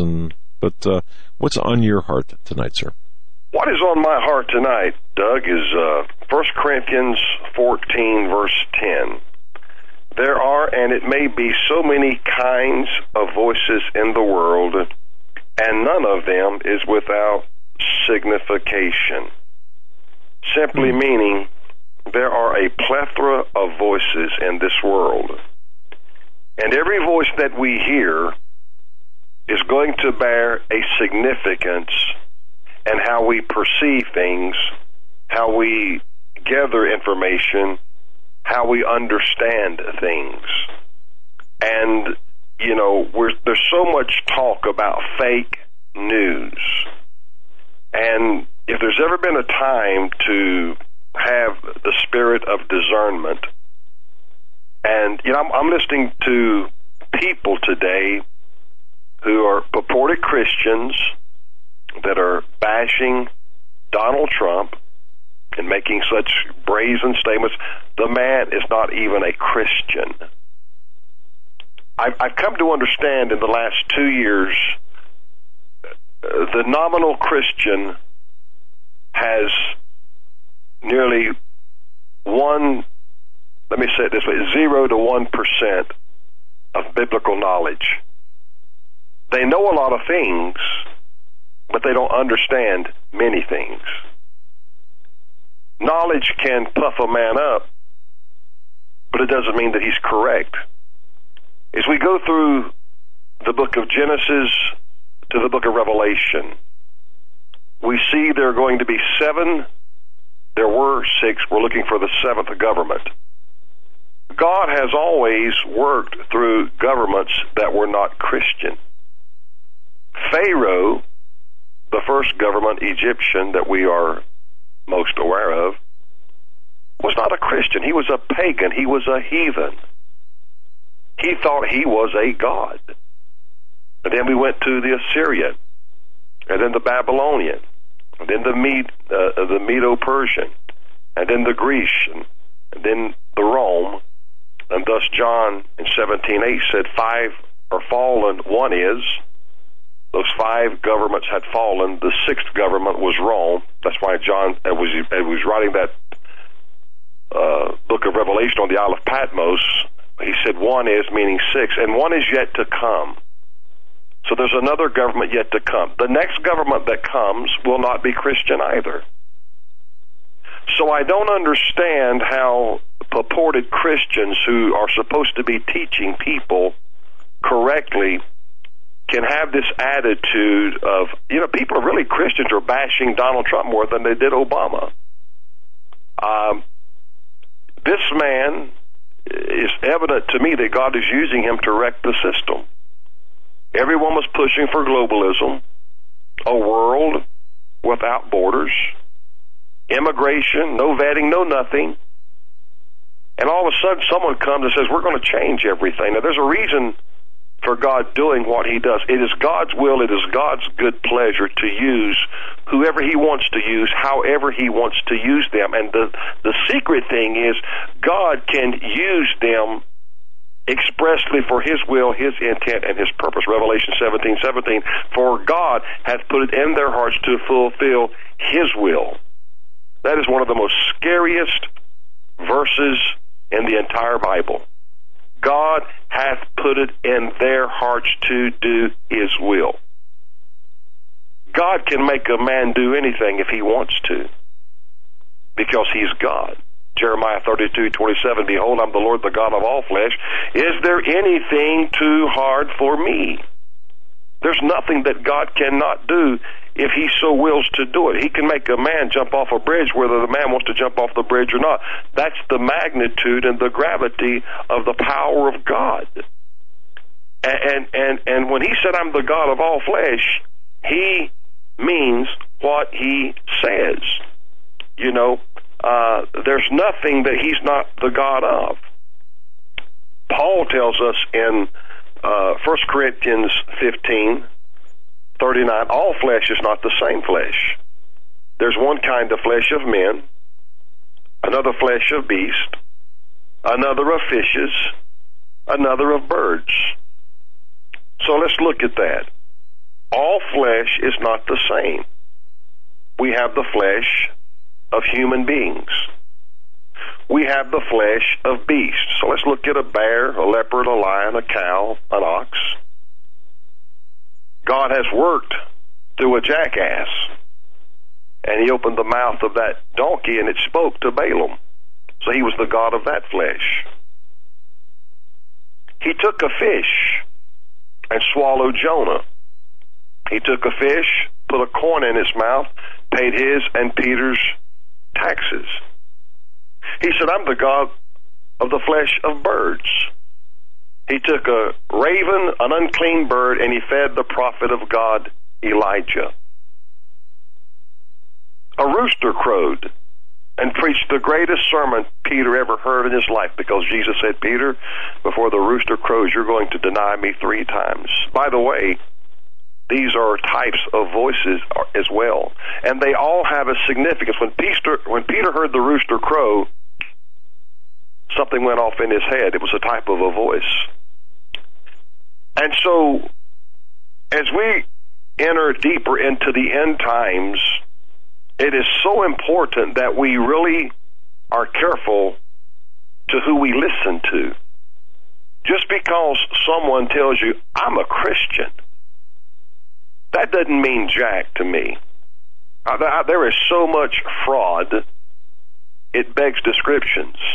2 Corinthians 11:14, and no marvel, for Satan himself is transformed into an angel of light. Therefore it is no great thing if his ministers also be transformed as the ministers of righteousness, whose end shall be according to their works.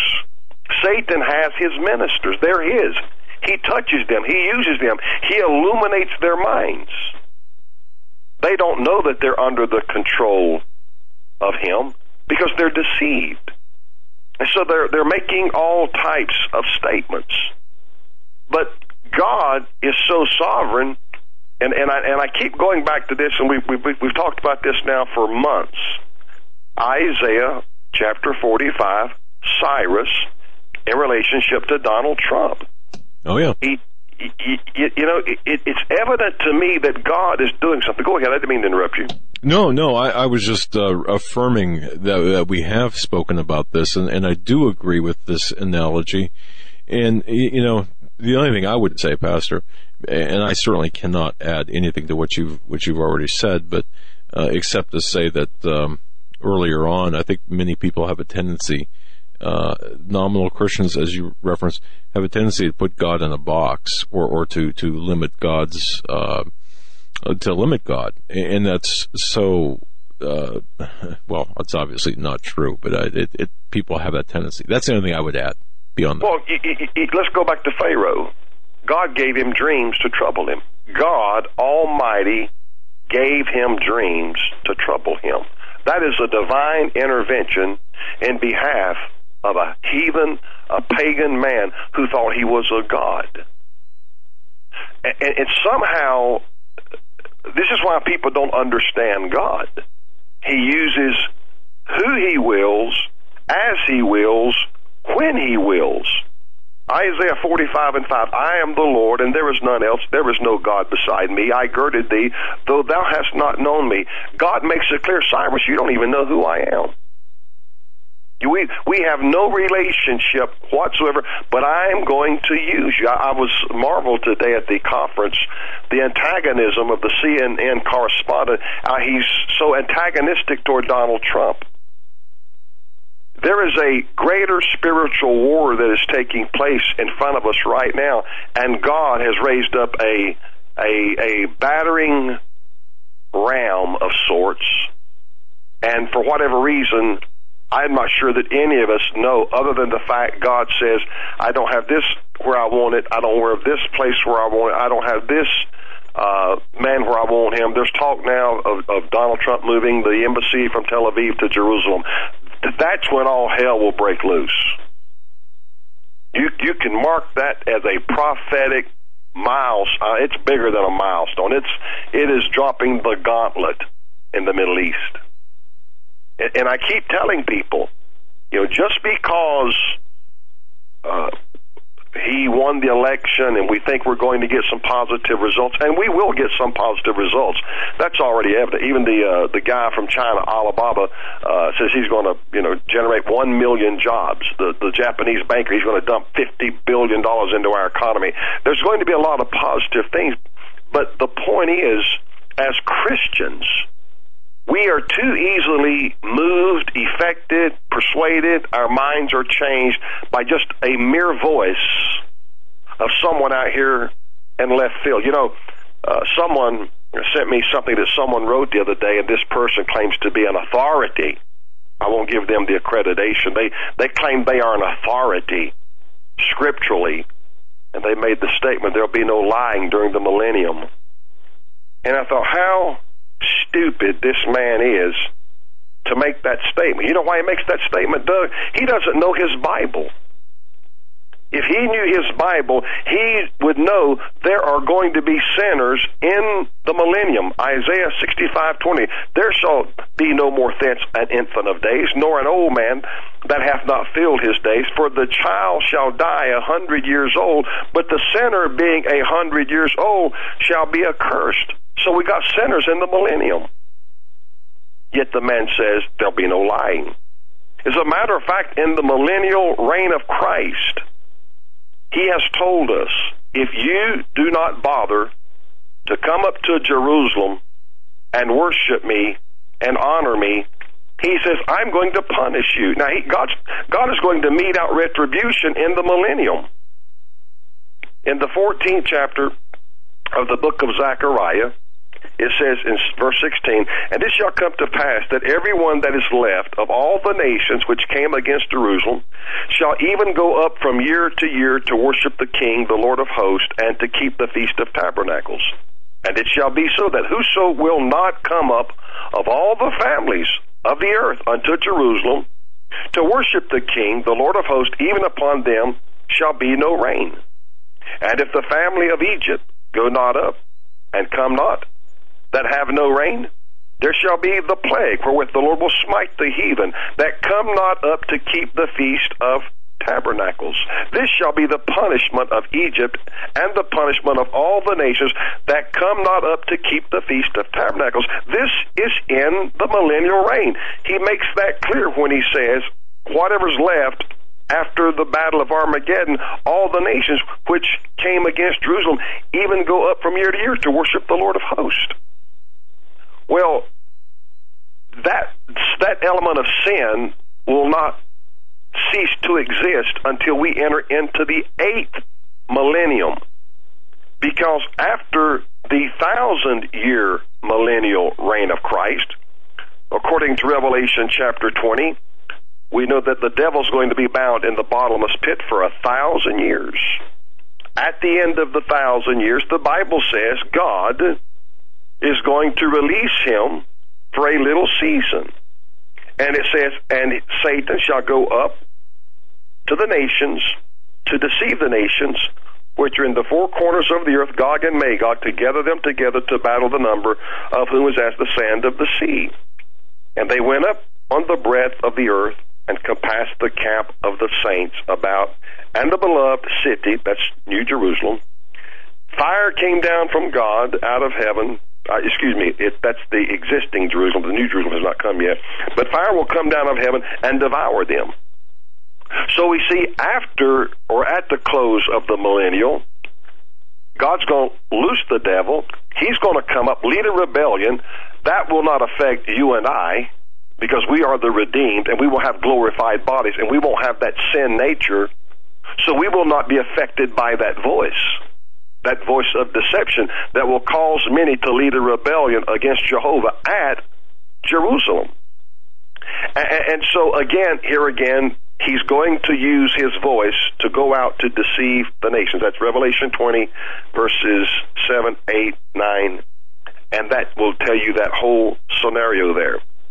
So, again, because people don't understand the Bible, they make these cynical statements, and they write these articles, or they do their sewage letters, and they do all of this stuff, and people read that, and that's what people think that's the truth. I see more fake news in Christianity than I see in the media. Why? Why do I see it? Why do I witness it?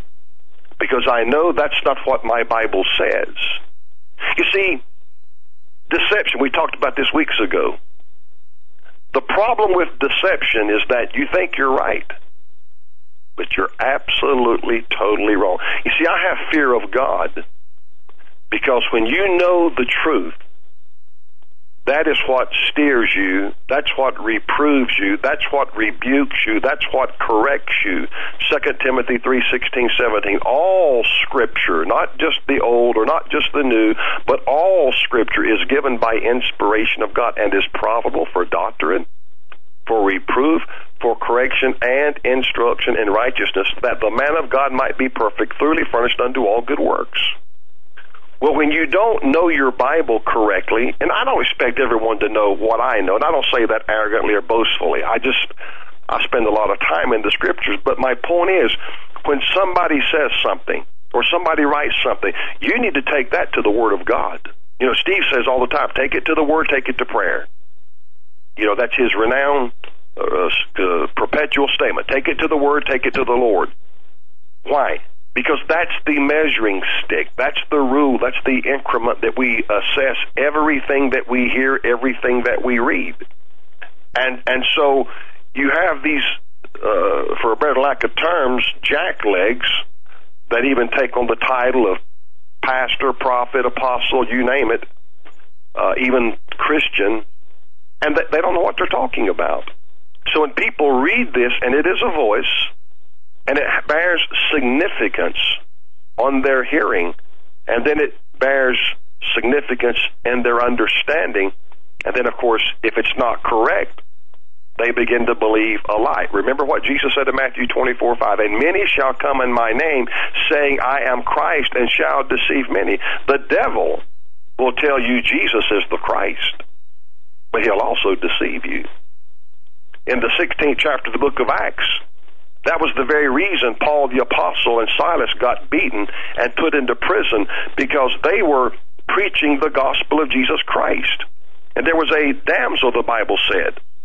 She was following Paul and Silas, and she was crying out every day, these men are the servants of the Most High God, which show unto us the way of salvation.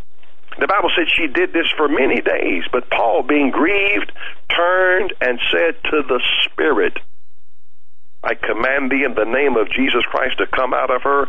And he came out the same hour, he being masculine, a masculine demon. He came out. And of course, the reason they put Paul and Silas in prison was because that broke up their little way of selling trinkets and amulets and all of these things and making money. Some people believe it could have been Alexander the coppersmith, because he was a coppersmith, and in 2 Timothy 4, Paul said, Alexander the coppersmith did me much evil, but God shall reward him according to his works. So, here's a voice, and in essence, she's telling the truth. These men are the servants of the Most High God, which show unto us the way of salvation. But it was a demon speaking, a demonic voice. And Paul, of course, being full of the Holy Ghost, discerned, and he'd had enough of it. Because in his spirit, he knew this was mockery, this was chicanery. He turned and he rebuked that spirit and cast that demon out. And of course it says, when the master saw that their hope of their gain was gone, they called Paul and Silas, drew them into the marketplace under the rulers, and they had them beaten and then put in prison. And that's when we know Paul and Silas sang and prayed at midnight, and God shook the prison doors and the cells and set them free and broke the shackles. But the point is, there was another voice.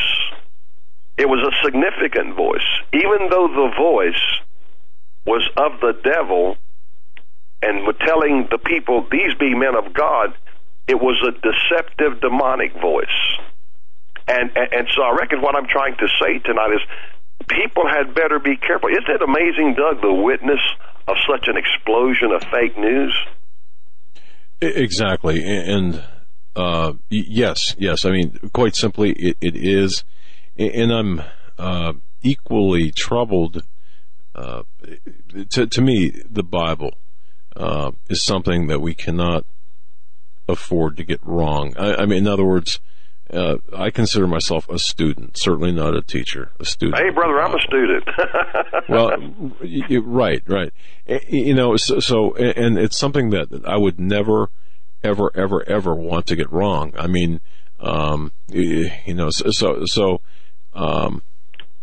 but with your comment about fake news, it's seeping or perhaps even originating or maybe even being refined within the Christian community. And I use that term perhaps improperly, but which amazes me, because that's where all the marvel, I mean, as Christians, this is where all the marbles are. I mean, this is the most important thing that we could ever deal with.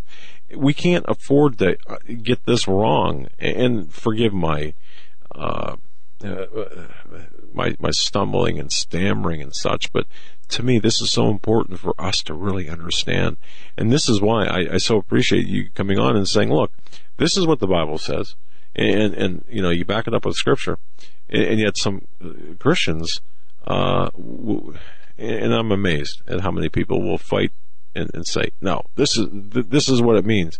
There's so much acrimony within the Christian community. I told Steve the other day, if I was an atheist, I would be laughing at the Christian community. Yes. Not to be disparaging, but it's just unreal. So no wonder. I mean, that's all. And that's my point. There are so many voices, and none of them is without signification. So the question is, who can we believe, even in the realm and sphere of Christianity? If it's not Bible, you better leave it alone. You better leave it alone. You know, James 3:1 says, "My brethren, be not many masters, knowing that we shall receive the greater condemnation. For in many things we offend all. If any man offend not in word, the same as a perfect man, and able to bridle the whole body." Those out there who are trying to be teachers or masters, Paul calls, or James calls them masters, they receive the greater condemnation or the greater judgment. You know why? Because they're wrong, but they're telling people, no, I have the position, I have the authority, what I'm saying is right, but then the Scripture proves them to be an error. And they receive the greater condemnation. And that's why we better be careful what we allow into our hearing. And I know we're at the hour, but I'll share something at the after the break about how we allow voices to affect us when we don't even know the person that's being talked about. Exactly. And yet we assume an opinion, and we don't even know the person, all because of somebody else made the statement. Right. That's dangerous. It is. And yeah, it's you know, just from my perspective as an investigator, I equate that, for example, you know, in testifying, just analogous to testifying in court. You better be correct. Well, that's probably even an analogy that is lacking anyway. But in other words, the Bible is something to me that I certainly don't want to get wrong. The teachings, so that's why I certainly hit my knees and ask for that discernment and prayerful understanding and being very cautious about this, which is why I value the counsel of Pastor David Langford. Folks, Pastor David Langford, thevoiceofevangelism.com. Stay right where you are. We'll be right back.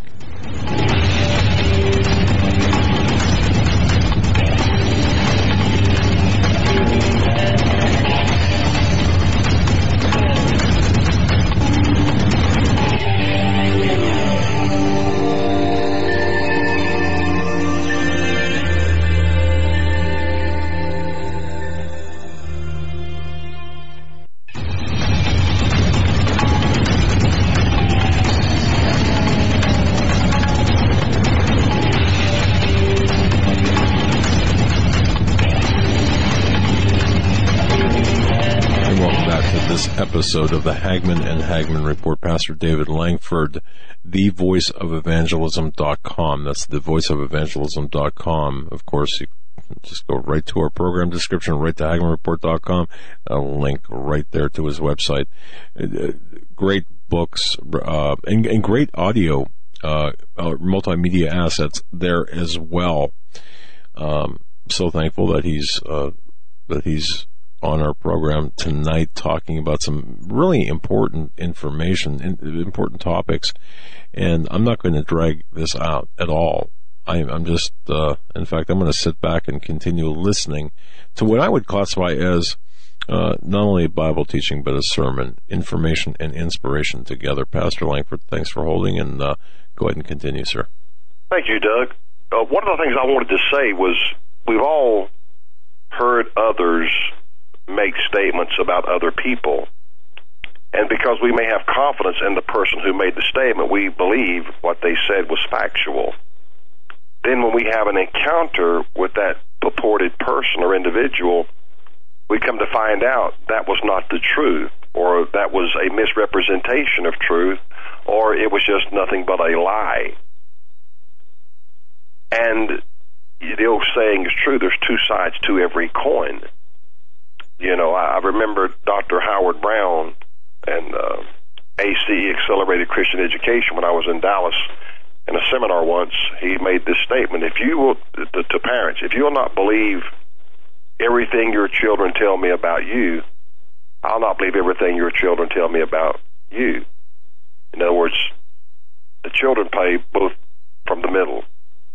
They say, well, Dr. Brown said this to the parents, and then they say to Dr. Brown, the parents said this. He says, so if you don't believe everything they say about me, I won't believe everything they say about you. And so when we hear these things, that's why God was so adamant about bearing false witness. You know, probably 3 or 4 years ago, I was doing a program with you, and I made the statement, what kind of a world would our world be if everyone had to tell the truth? People could still fornicate, they could still sodomize, they could still get drunk, you know, but everybody had to tell the truth. What kind of a world would our world be? But we live in a day when truth is so disrespected, so disregarded, you know, and there's more and more half-truths, part-truths, you know, just whatever, and, you know, people just seem to embrace it and swallow it, as we used to say, hook, line, and sinker. They just take the whole thing, and no one even seems to think twice about it. You know, Isaiah 59:14 says, and judgment is turned away backward, and justice standeth afar off, for truth is fallen in the street. Truth is trampled over today for many reasons, whether it's political correctness. I don't want to believe that, though it is the truth. I'm not going to believe that, or whatever the case might be. And who is the father of lies? Satan. Adrian Rogers made a statement. He's dead now, great Baptist pastor. He said, no man is more like the devil than when he lies. And I never forgot that. It was indelible. It just found a lodging place in my memory because I thought about that. That is a profound statement. No man is more like the devil than when he lies. Because what did the devil do in the beginning? He lied. And so we seem to have a profuse tolerance for lying. And then when somebody is as gravelly and crass and rigid as Donald Trump, like the guy on CNN, he wouldn't even recognize him, and the guy was adamant to get in his face. He just kept ignoring him. And this is lies, fake news, and this is the New World Order and their cronies still trying to bring this thing to fruition. I don't doubt for 1 minute there are people creating stuff just to hinder and to hurt. Now, I heard your program with Mike Zullo, Carl Gallups with the fraudulent birth certificate. The media could care less about that truth. I mean, it doesn't mean a hill of beans. Why? Because they are complicit. This is what they want. You see, these people are under a spirit of delusion. They are deceived. Isaiah 64, God said, I'm going to choose your delusions. I'm going to make that choice for you. What I'm going to cause you to believe, what lie I'm going to cause you to embrace. 2 Thessalonians 2:11 says, for this cause God shall send them strong delusion, that they should believe a lie, that they all might be damned, who believed not the truth and had pleasure in unrighteousness. God said, I'm going to do this because you refuse. You refuse to be able to hear the truth and disseminate it, look at it, and say, you know what, that's the truth, and I need to abide by it, whether it costs me my name, my job, my integrity, or what. I need to stand for what's right. So God says, for this cause, he will send them strong delusion, that they should believe a lie. Not just a few, but that they all might be damned who believe not the truth, but they had pleasure in unrighteousness. In other words, they continued to live, whether it's in immorality, deceit, deception, duplicity, lying, heresy, fallacies, whatever the case might be. And God does this because they don't have a love for the truth. You know, reporters are like prostitutes. They'll sell themselves for a story, whether it's true or not. They want that story. They want to be the one to purportedly break the story. I got this story. This is my inside source. This is Deep Throat. I got this. And they're willing to lie, cheat, malign, embezzle, whatever, be bought, be sold, to do that. Well, a man of integrity says, I can't do that. That's not right. Now, come to find out, John McCain's involved in this. Why? Because these people are part of the New World Order. What people need to understand about Donald Trump, he's never been initiated. He's not a part of the Council of Foreign Relations. As far as I know, he's not a Mason. He's not a part of any of these, what I call institutions that are evil. And so he's like a battering ram that says, I'm going this way. Now, this won't last long. This will not last long. It's like Steve has said, God's going to reveal the sins of the leaders of this nation before he judges us. And this may be all this is about. This just may be about a prosecuting attorney going to lay out all the evidence and say, here it is. Now you have a chance to make a choice. You have a chance to make a decision. Do you want to believe the truth? Barabbas was a murderer. They said, give us Barabbas. Jesus Christ was the embodiment of truth, and they said, crucify him. One of the great stories in the Bible that's often overlooked is the story of Lazarus in John chapter 11, when Jesus Christ raises him from the dead. And this gave Jesus authenticity. It gave him validity. It gave him genuineness in that he said, when he said to Mary and Martha, I am the resurrection and the life. It gave that endorsement. But then when you go to the 12th chapter of the book of John, the next chapter, they were preparing for the feast of Passover, and Lazarus was one of them that sat there at the table where Martha was serving, and Mary comes in, and they believe that's Mary Magdalene, the prostitute. She anoints Jesus' feet. But you go on down to about verse 9, and it says that there were much people of the Jews, therefore, knew that Jesus, was there, and they came not for Jesus' sake only, but that they might see Lazarus also, whom he had raised from the dead. Now watch this. But the chief priest consulted that they might put Lazarus also to death, because that by reason of him, many of the Jews went away, or they followed Jesus, and believed on Jesus. Now what I find so unfathomable here is, what in the world did Lazarus do? He was not a reporter. He was not an apostle. He was a believer. I would say maybe a disciple in that context. But all that happened to Lazarus was he got raised from the dead. But the chief priest consulted that they might put Lazarus also to death. What does that mean? They were going to murder him. These are the chief priests of the Jews. And because now that is a living, walking testimony to the validity of truth, well, we got to kill this guy too, because he's a testimony. And I believe, just like these chief priests were so deceived, and so of their father the devil, it was in their hearts not only to kill Jesus, they said, we've got to kill Lazarus too, because he's evidence that Jesus is who he says he is. And here's a man that did absolutely nothing. I would ask the listening audience tonight, what did Donald Trump do? Other than the fact he threw his name in the hat and said, I'm going to run for the president.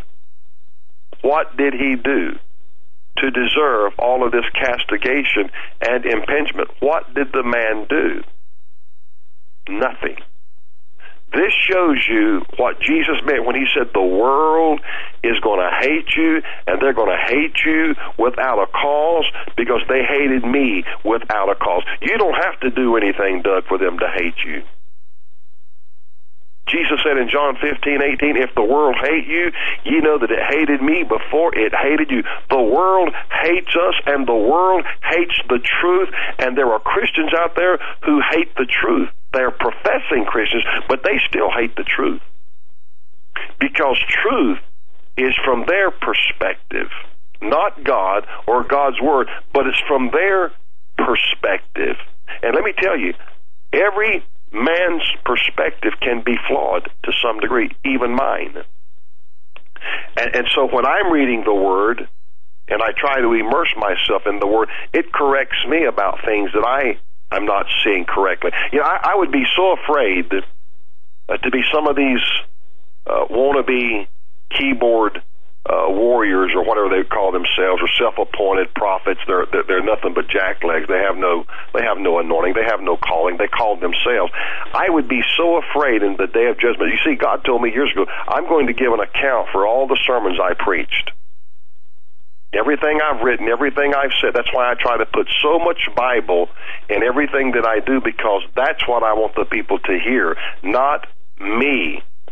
Hear what thus saith the Lord.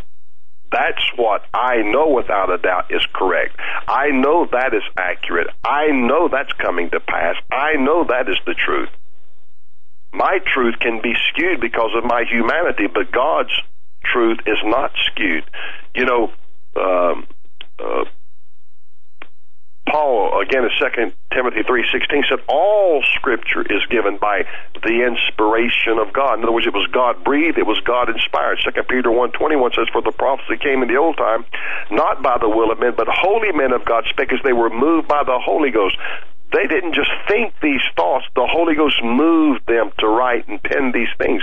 That's why Jude, verse 17, Peter said, but remember the words of the apostles of our Lord Jesus Christ. Why? Because there are many false apostles. There are many false prophets. And so Jude says, remember the words which were spoken before of the apostles of our Lord Jesus Christ. He identifies these apostles as the apostles of Jesus Christ. He makes that connection there that he wants people to understand. Yeah, this guy says he's an apostle. You know, 3 John said Diotrephes, he loved to have preeminence among the people. And he said he went about prating against us with malicious words and not with content. But he was trying to intimidate the believers in the church that the message that the Apostle John was preaching was not the truth, see? And so he said, Diotrephes, he loves to have the preeminence among the people, and he doesn't receive us. Isn't it amazing? Here's our dear brother and Apostle John telling the truth, but this man, Diotrephes, wants to have preeminence, so he's seeking notoriety, he's seeking fame, he's seeking fortune.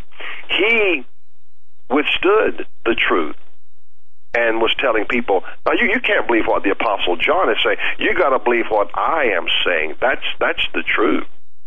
And he went to the degree he would not receive John the beloved, and John says, and he forbiddeth them in the church to receive us. In other words, he's going around saying, don't listen to the Apostle John, listen to me. And that's because he was self-appointed. In other words, I have cornered the truth, not the Apostle John. I've got it. And so John says in 3 John 11, beloved, follow not that which is evil, but that which is good. He that doeth good is of God, but he that doeth evil hath not seen God. And then he mentions a man called Demetrius. He said, now Demetrius, he hath a good report of all men, and of the truth itself. Demetrius had the truth. And he said, not only did he have the truth, we also bear record, and ye know that our record is true. So he's talking about a man named Diotrephes who's a liar, who's a charlatan, who's a pretender. And then he comes back and he talks about Demetrius, who is a good man, has a good report, and is about the truth. So this is something that's been, going on since the beginning. Satan didn't waste time after God, through his son Jesus, birthed the New Testament church. He didn't waste any time seeking a venue, an avenue into the church to corrupt it. 2 Corinthians 2:17, Paul said, "For we are not as many which corrupt the word of God." They make it say what they want it to say to make themselves a purveyor of heresy or false doctrine or whatever the case might be. And there's so much of that today. And I'm going to say this, and people can get upset. Mary is not the mother of anybody. Someone mentioned to me a few days ago, who replaced Eve? Nobody. Catholicism teaches Mary replaced Eve. That's not true. In the Godhead, there is no need for femininity. So the last Adam replaced the first Adam because he failed. And so you're watching more and more people in this ecumenical movement drift away from truth. Ratzinger, when he was the Pope, he said the Catholic Church will never be a daughter, but the Catholic Church will always be the mother church. You can Google that, Ratzinger, Mother Church, it'll pop up all over the computer. Well, what is significant about that? Well, Revelation 17:5, for upon her forehead was a name written, Mystery Babylon, the mother of harlots and abominations of the earth. Mother of harlots. I would be so afraid to be going around espousing the Catholic Church is the mother church, Mary replaced Eve. All of this is nonsense. The Magnificat. I know, Doug, you're familiar with that. Mary said, my Lord and my God. She recognized that Jesus was her Savior, her Lord, her Redeemer. She was just blessed. That's why Gabriel said, thou art highly blessed, thou art highly favored, because the word blessed there in the Greek is eulogia. We use the word eulogize, but in the Greek it means God, Mary, has brought you into a divine relationship with him, wherein you have absolutely nothing to do with it. You didn't do anything on your part. This is all a sovereign act of God to bring you into a relationship with him for the purpose of bringing in the Messiah. Luke 1:46, and Mary said, my soul doth magnify the Lord, and my spirit hath rejoiced in God my Savior. In God my Savior. He is the Savior of Mary. For he hath regarded the low estate of his handmaiden, for behold, from henceforth all generations shall call me blessed. And that's what Gabriel told her. He said, thou art highly favored, thou art blessed among women. Why? Because God chose her to bring in the Savior, and if my memory serves me right, she had 5 more children after that. Don't hold me to that. I'm not sure about. I want to say 5. I could be wrong. I could be thinking about Terah, who was Abraham's second wife after Sarah died. But the point is, she understood who Jesus was, that she had nothing to do with redeeming mankind. She was just a conduit, a vessel that God used. As I said, God can use a fish to pay somebody's taxes or swallow Jonah up and, get him right and puke him back up on the beach to make him go preach to Nineveh. He's the God of all flesh. So I suppose tonight, Doug, I want people to be very careful in the coming days.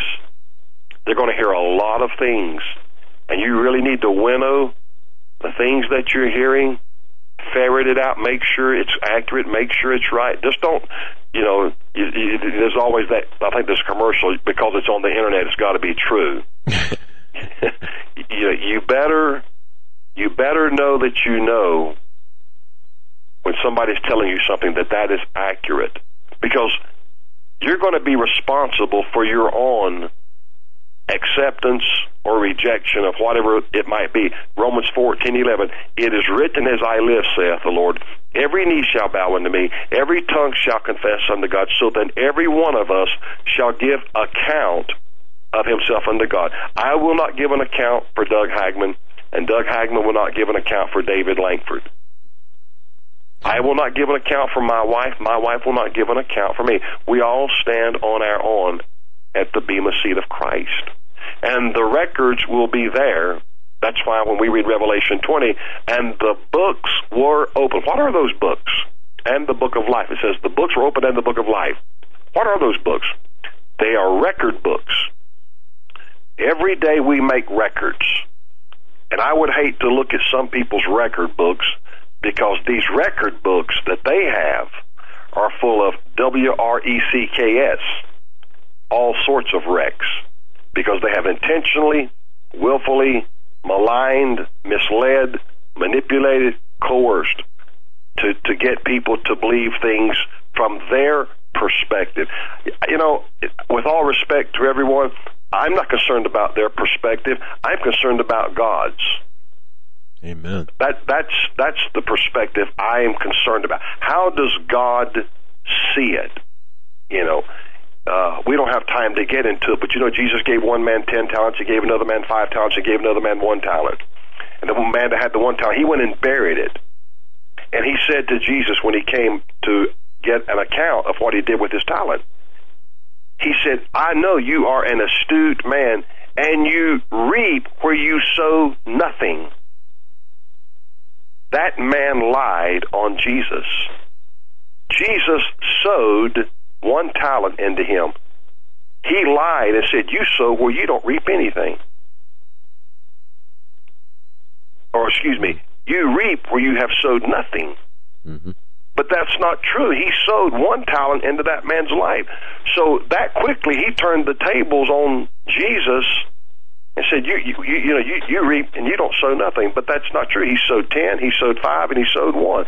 The reason he sowed 1 in the guy was because he knew what he would do with it. He went and buried it. He said, at least you could have put it out for usury and got me interest.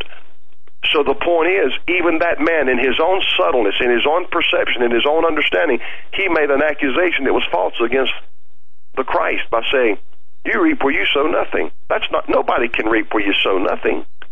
You have to put something in the ground to reap something. And that when I got that revelation one day, I thought, my God, how easily people make false accusation even against the Lord.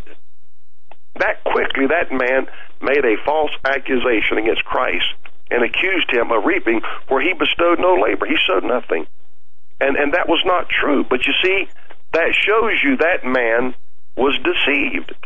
That man was lying. See, you have to sow something if you're going to reap something.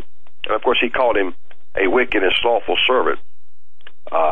You have to put something in the earth to get something out of it. So people just, they need to be very judicious when they're listening. Even, I even hate to hardly listen to any news anymore because you just don't know how much of it is false. They're talking about the CIA and all of these alphabet agencies are, misrepresenting, misappropriating the truth. It's a scary time, brother. It's a real scary time.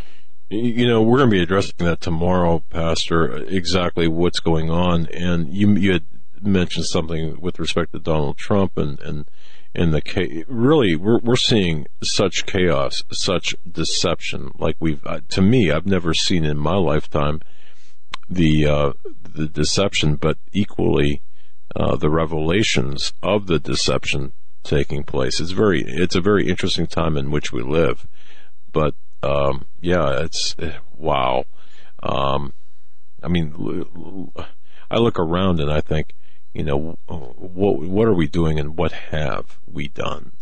But it's, we have to approach the coming days with absolute sobriety and prayerfulness, in my view anyway. So we're 100% sure as we walk on this rocky ground. It is rocky ground. It is, And that's where the devil wants us. He doesn't want our hearts to be fertile, prepared to receive the truth of God's Word. But I just want to close tonight by simply saying, be careful to the voices that you're listening to. Because remember, Paul said, there are, and it may be so many kinds of voices in the world, and none of them is without signification. They are all going to play an element of significance. So I want people to grasp that and get that in their spirit. What a wonderful message. And I can tell you this, ladies and gentlemen, I'm going to be listening to this hour again. Scripture, a lot of scripture, a lot of relevance to what we're seeing today.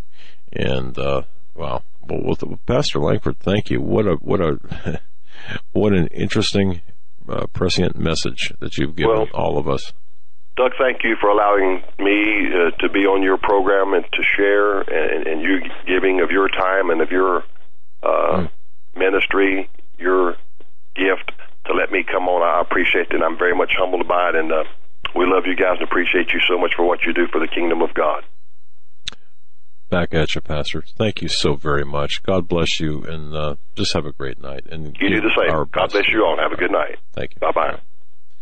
Folks, that'll do it for us tonight. Wow, what a great message. And again, I intend to listen to that hour. I just was just really enthralled by the scripture message by Pastor Langford. Tomorrow, Brennan House. Again, full on video tomorrow as well. Back in the saddle. Speaking of that, saddle for battle. God bless.